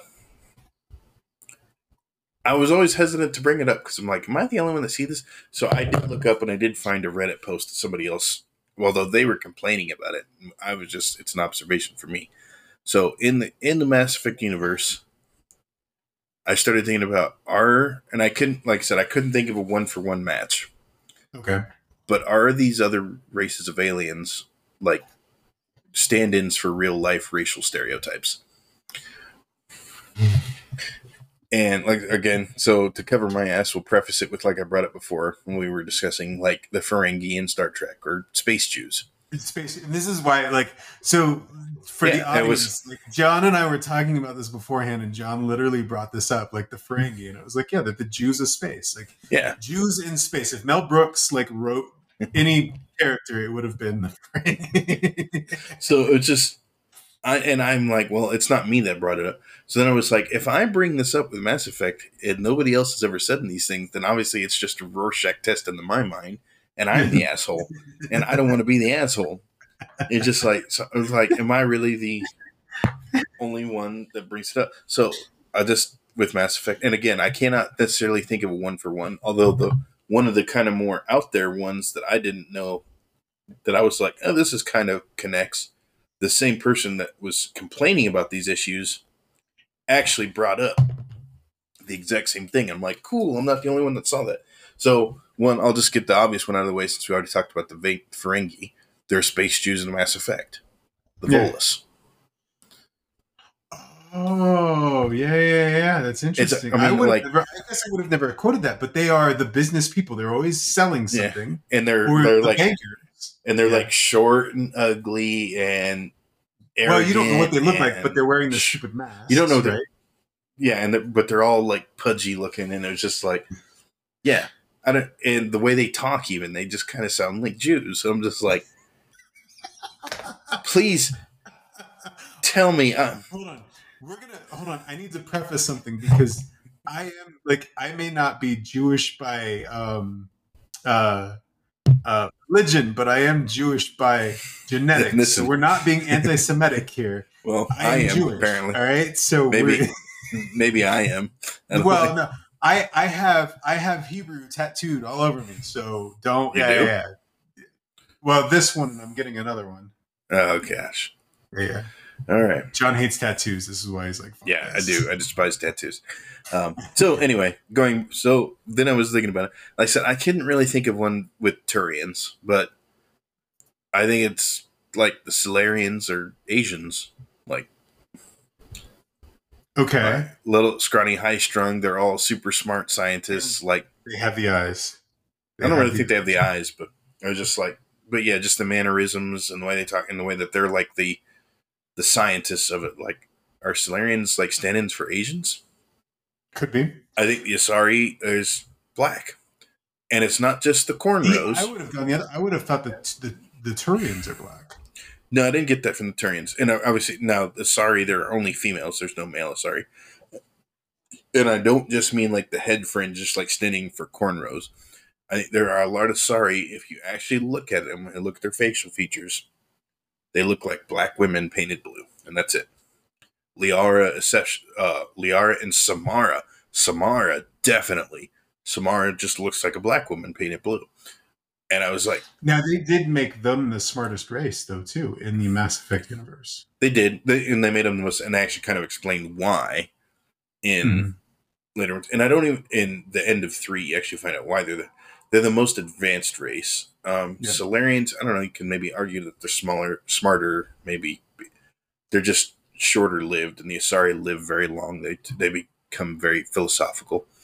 And I don't know, maybe that one might be more of a stretch, but I think if you look at Asari, they look like black women. They do. Fair enough. And again, this one just kind of seemed out there, and I was like, did I? Nothing in it, but just but this person, and again, they are complaining about it. They're talking about it's some forum about racism in Mass Effect. The Quarians are gypsies. Oh, I would have figured that, though. Like, hands down, if any race like represented another, I will give that, because they're nomads for one. Like, they travel everywhere. They're not welcome anywhere. And they speak in a Eastern European accent. Like, it's I'll give that one. Okay. I'm like, even all their names are Eastern European. Okay. I don't you know better than I do, I guess. Well, like Talia, like Talia, Tali, whatever. It's all East. Like, all of those names are Eastern European. Even when you get down to like they didn't name any of the commanders John or Bill or like, what, Chenowick? I think Chenowick was a name in there, right? Like, no, well, it's like Cal Rieger, Talizora, Shalaron, Ram, Zora, like all of those names. Chorus. I'm trying to remember all the admirals' names. Anyway, I was just like, am I the asshole for noticing this, or is this real? Like, I was just, as I played through, is this real? No. Are the Solarians Asians? I will give you that they probably do. Are the Volus space Jews? Like, I just.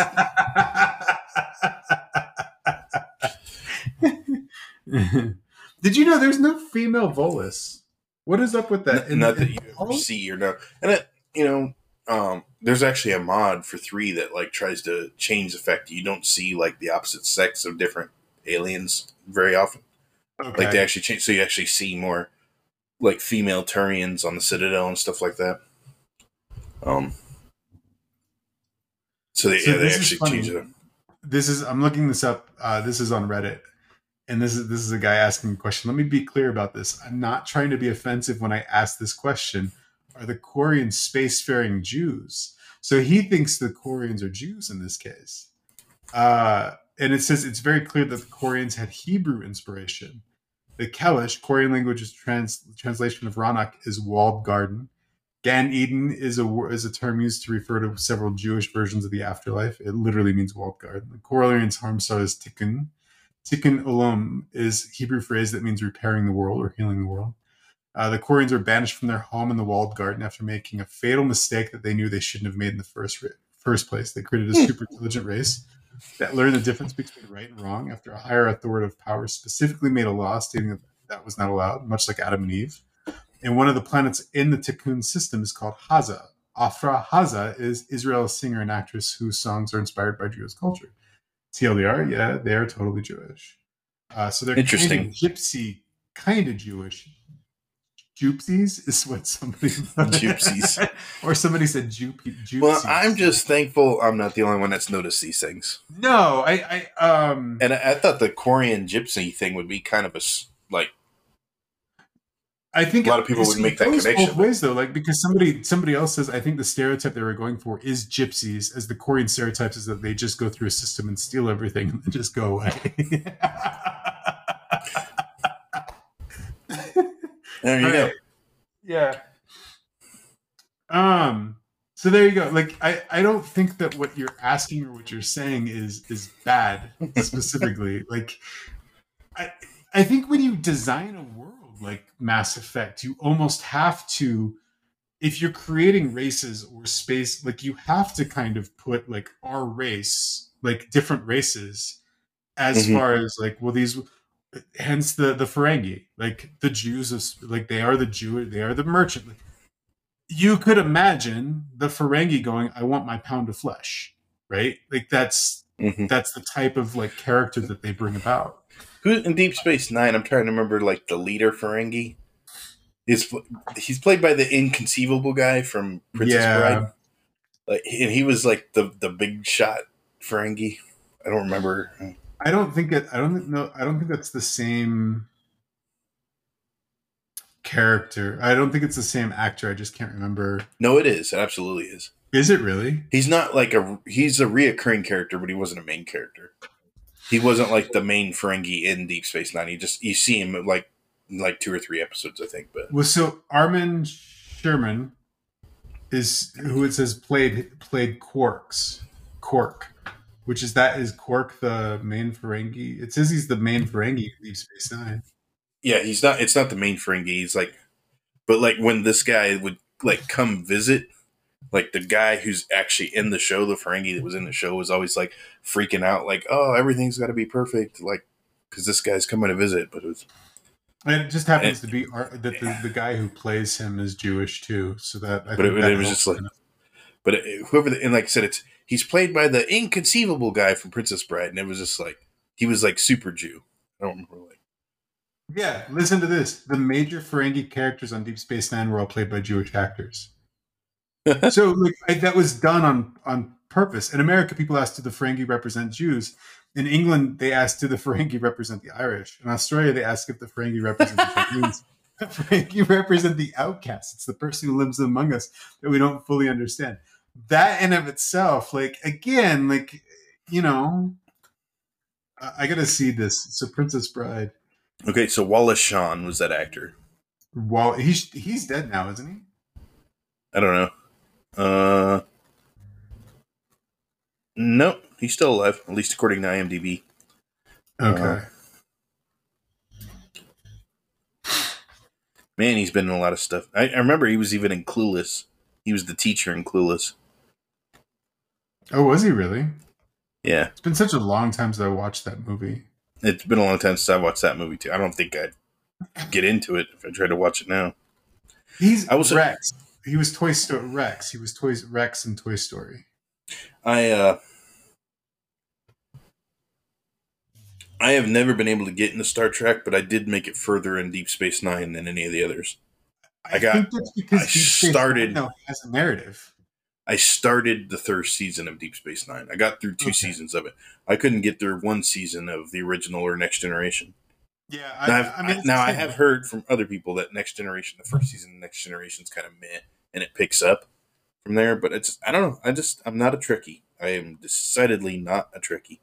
Well, okay, so here's the problems with Trek. Like, honestly, Trek envisioned a world of where communism ruled and made it good and popular, right?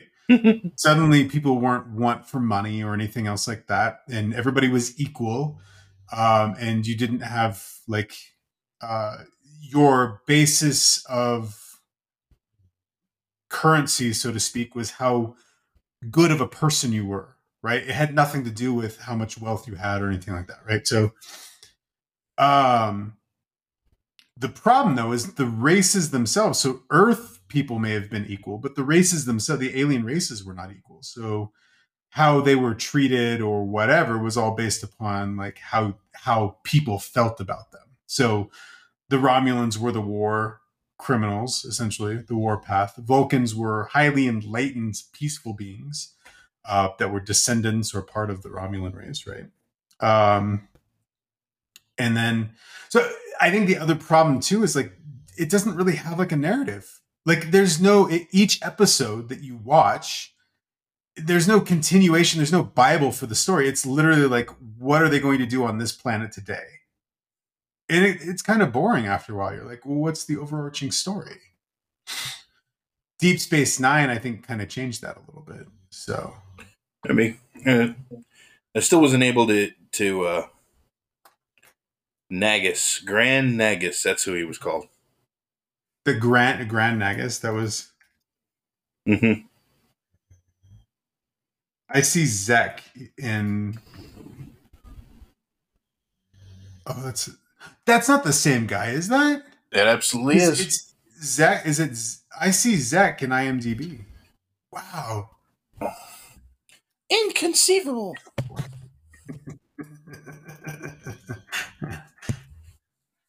That's hilarious. That is great. So yeah, I'll go with you that the races of Mass Effect. And I can't think of like one for all of them, like the Batarians or Krogan or Turians.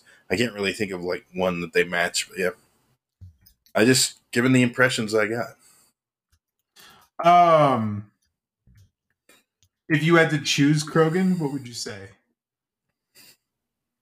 I couldn't even say. Like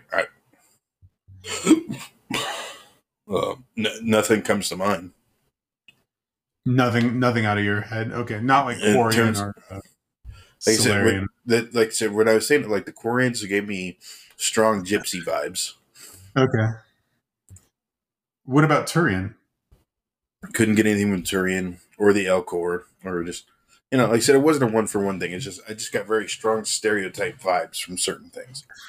Like, yeah, well, I don't even the Elcor just floating mass jellyfish. Like that's Hanar. What are the Elcor? They're the big lumbering, slow, like that talk in monotone voices and always. Oh yeah. Now here's your party like. So here, one of the other things I love the humor in Mass Effect, and there was the thing like, and you hear about it in the first one is like, Francis Kitt is the guy's name, so I guess he's some like Broadway producer, and he decides to make Hamlet with an all Elcor cast, and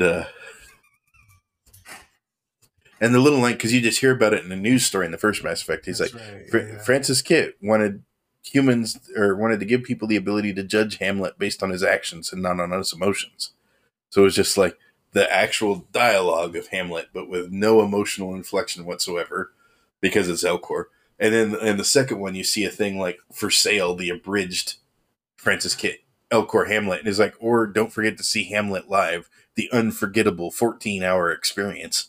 And I can imagine sitting through 14 hours of Elcor, like, aren't the Elcors the ones that are like inquisitive, right? They basically talk about they premise like, they tell what emotion they're trying to get across. So okay, so there was here's actually something some guy came up with the idea that like each race depicts a very specific part of human nature or human society. So, for example, the Asari represent our diplomacy and sexuality. Solarians represent curiosity. Turians represent order. Krogans are our fighting nature. Hanar represent the religious side, which it's like, if you look at that, like it's true. Like they're very much like Drell represent willing servitude. So that's interesting. The assassin represents servitude. Elcor represent emotion. I mean the exact opposite. Volus represent our nature of trade and greed. So the Jews of space. There you go. Quarians represent weakness and overcoming it through technology. I'm gonna veto that one. Which one? Quarians. They represent weakness and overcoming it through technology. I could see that. Geth represent fear of our creations and what they could become. Batarians represent our cruelty. because they're basically the terrorists. They're the enslavers. Islamic. I guess you could say, the Batarians are the space Muslims. Yeah. Islamofascists. Vorcha represent our basic instinct. I can't remember the Vorcha. What do the Vorcha look like? They weren't in it till 2. You didn't see Vorcha until 2. Oh, they're the vampire-like beings, right? Yeah. Okay. Well, sure. We'll go with that. Represent our fear of the unknown. I don't. They're going way into this, so they're like. Yeah. Yog represent power and domination. Okay. I don't know. I don't remember the Yog. They are not. There is one Yog and 2, the Shadow Broker in the DLC, and then you see them. Looking one that you have to beat, right? That then, what's her name becomes the Shadow Broker. Yeah, the big bastard, and then you see some Yog on the Solarian planet in 3. Okay. Protheans represent the search for our origins. Sure. Collectors represent what we believe to be the unknown, and Reapers represent death. I'll go. Reapers represent death. Sure. I don't know. Leviathans represent our true origins and a true unknown. Is Leviathan the bad guy in Andromeda? No. Leviathan. Well, the Leviathan was in a DLC of 3. They are the original race that the Reapers are based off of. So it was a DLC, wasn't that? Yeah. And essentially what it comes down to is like Reapers are Leviathan husks. So like the husks you fight, were human. And then in the third game, like there's Batarian husks and Turian husks and everything like that. Mm-hmm. What Reapers actually are basically Leviathan husks. Okay, so the Leviathans created the AI, if I remember. Yes. Then they created the Then they basically felt that the relays. Leviathans were... So when the Reaper said like the Citadel and the relays were their technology, that actually kind of, when Sovereign said that in the first one, it actually kind of wasn't true. It was actually the Leviathan's technology, sort of. Okay. But they destroyed the Leviathans because of, like, they felt they were inferior, right? Well, it was, they designed an AI to solve a problem, and the Reaper phenomenon is the solution to the problem. Yeah. That was the solution. That was the conclusion the AI came to. And it just so happened that the Leviathans, when they made the AI, did not expect themselves to be part of the problem. So the AI turned on them, but it didn't turn on them. It just was fulfilling its programming. Yeah. Okay. So that's that. Anyway, yeah. That got a little weird. That kind of reminded me of there's a fan theory about Archer that each one of them represented a different deadly sin. Oh, that's cool. I think one of them was just is it envy?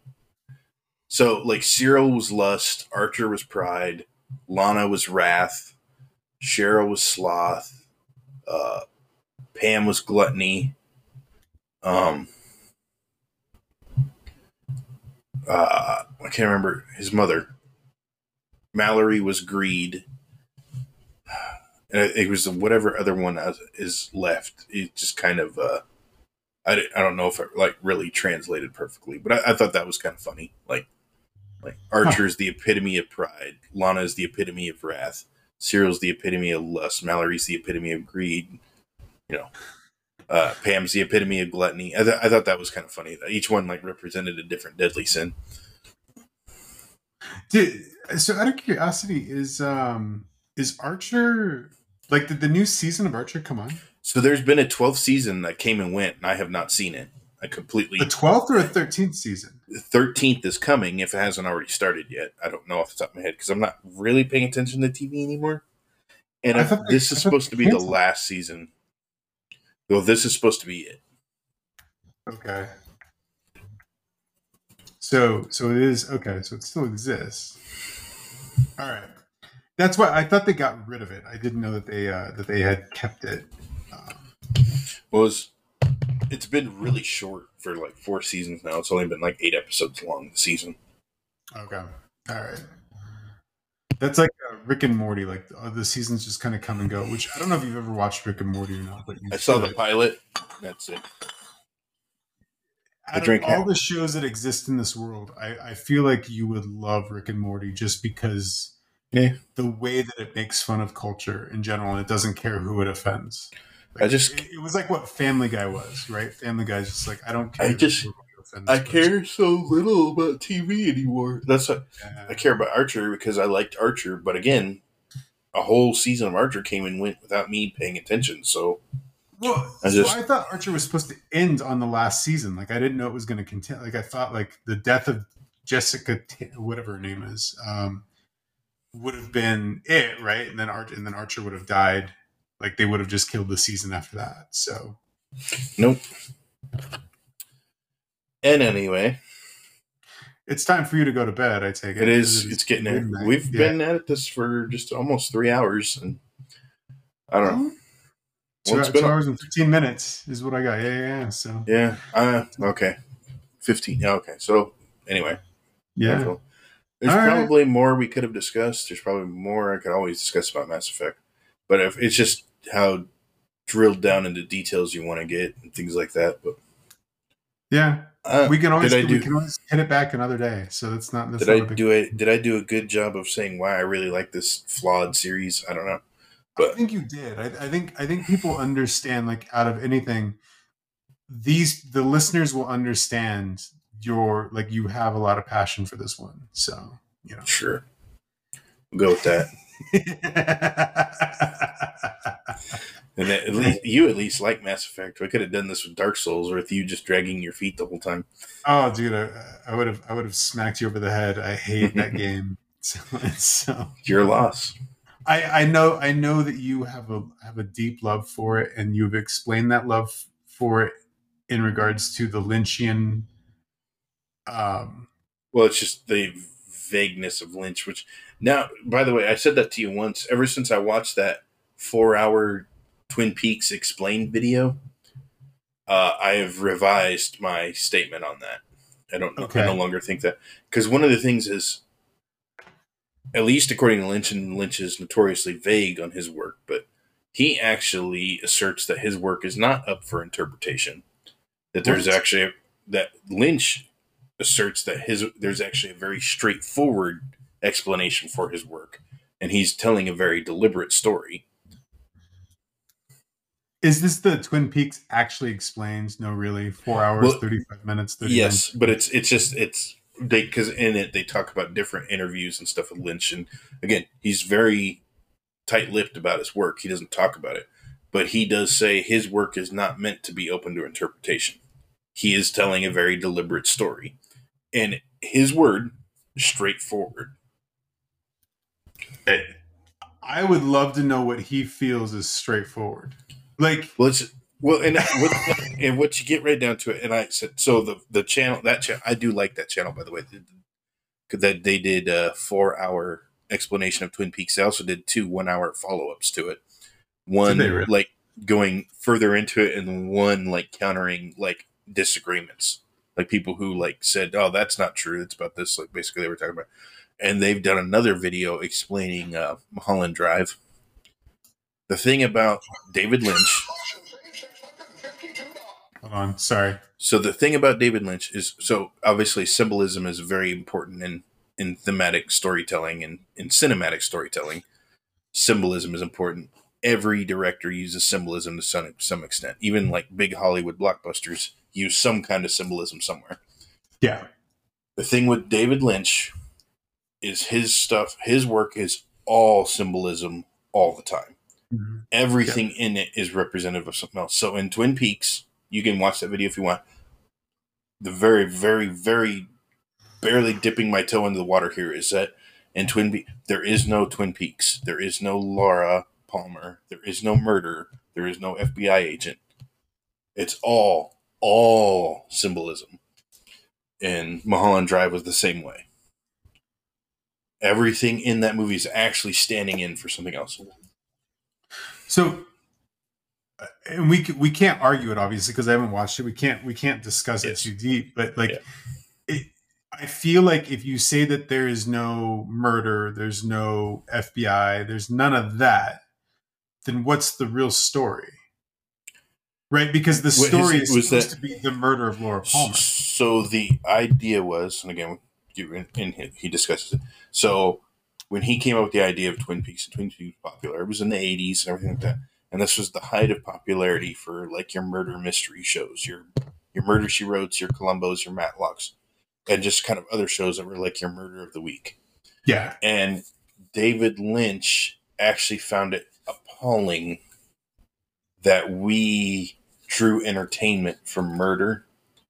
And at the end, like, we just want to, because we love these mysteries. So the appeal of the show is who done it,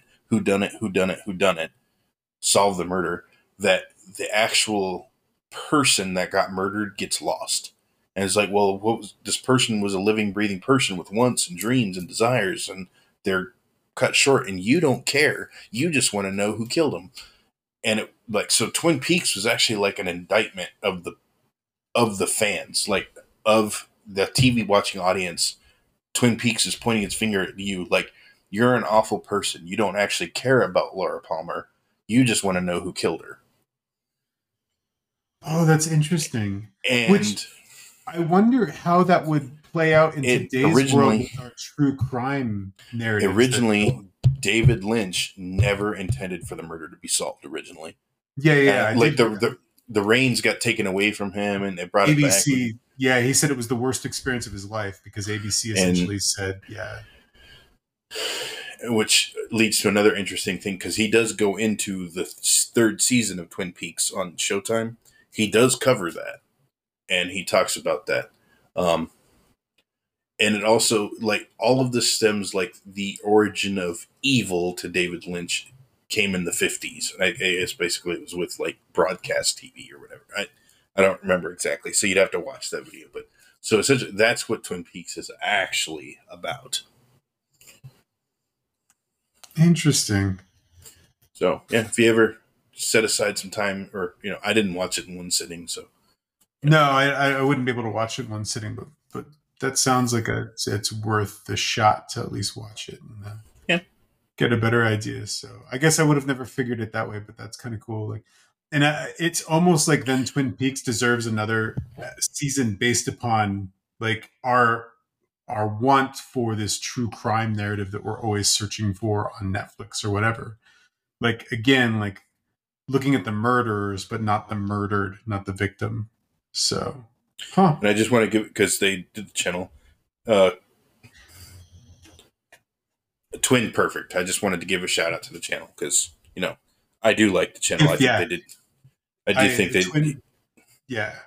Twin Perfect is the name of the channel. So if anybody's listening, our 12 audience members. I just wanted to give a shout out because I didn't want to just talk about their videos without giving them a shout out, because maybe it's right, maybe it's wrong, but they put a lot of work into that Twin Peaks Explained video. So, give them a shout out. I feel like we got to do another like Twin Peaks episode or something. He did do. They also did a 3-part series in defense of Batman v Superman. That was interesting. No way. Yep. Anyway, you know what? Our next podcast should be in defense of the Snyderverse, the Spider-Verse, in defense of the Spider-Verse. Okay. Especially since I saw Black Adam this weekend. What's your 3-word opinion? Too much action. I'll make it as brief as possible. You need a break. Like, as an audience member, you need a moment to like catch your breath. But it was like, here's Black Adam and punching starts, right? And then all of a sudden, people are talking for like a minute or two, and then more punching starts. And then people are talking for a minute or two, and more punching starts. And you're almost kind of like, you've been brought up, this action has been here. And the only way to kind of keep the action rising is just make a worse villain, right? Just make somebody more difficult to defeat. And after a while, you're just like, this is getting kind of boring. That's my take on it. On that, it's not a bad film, and The Rock did a really good job. not that different from Thrias Unlimited. He does. He did it. His review of Black Adam was very similar. Yeah. So. Okay. That's good to know. At least I'm on the same page as people like real critics, I guess you could call them. So if you could call him a real critic, but I do. I mean, I pay more attention to like him and Drinker than I ever did to like Ebert. Yeah, I would be interested to hear what the Drinker has to say. Like honestly, once I don't know. He hasn't talked about stuff like that. He's been spending a lot of time on the Rings of Power, but whatever. Mm. All right. Well, all right. I think we need to call it a night. So John can get to bed. Yeah, it's been fun. Yeah. So, guys, we'll be done, and I'll think of 10 things I wanted to say, but that's just life. Next podcast, you can literally open with those 10 things. Write them down. Yeah. Okay. Like, these are the things I wanted to say. All right. All right. Cool. All right. Well, I'm Steve, and I'm John, and this has been Quixotic. Thanks, guys.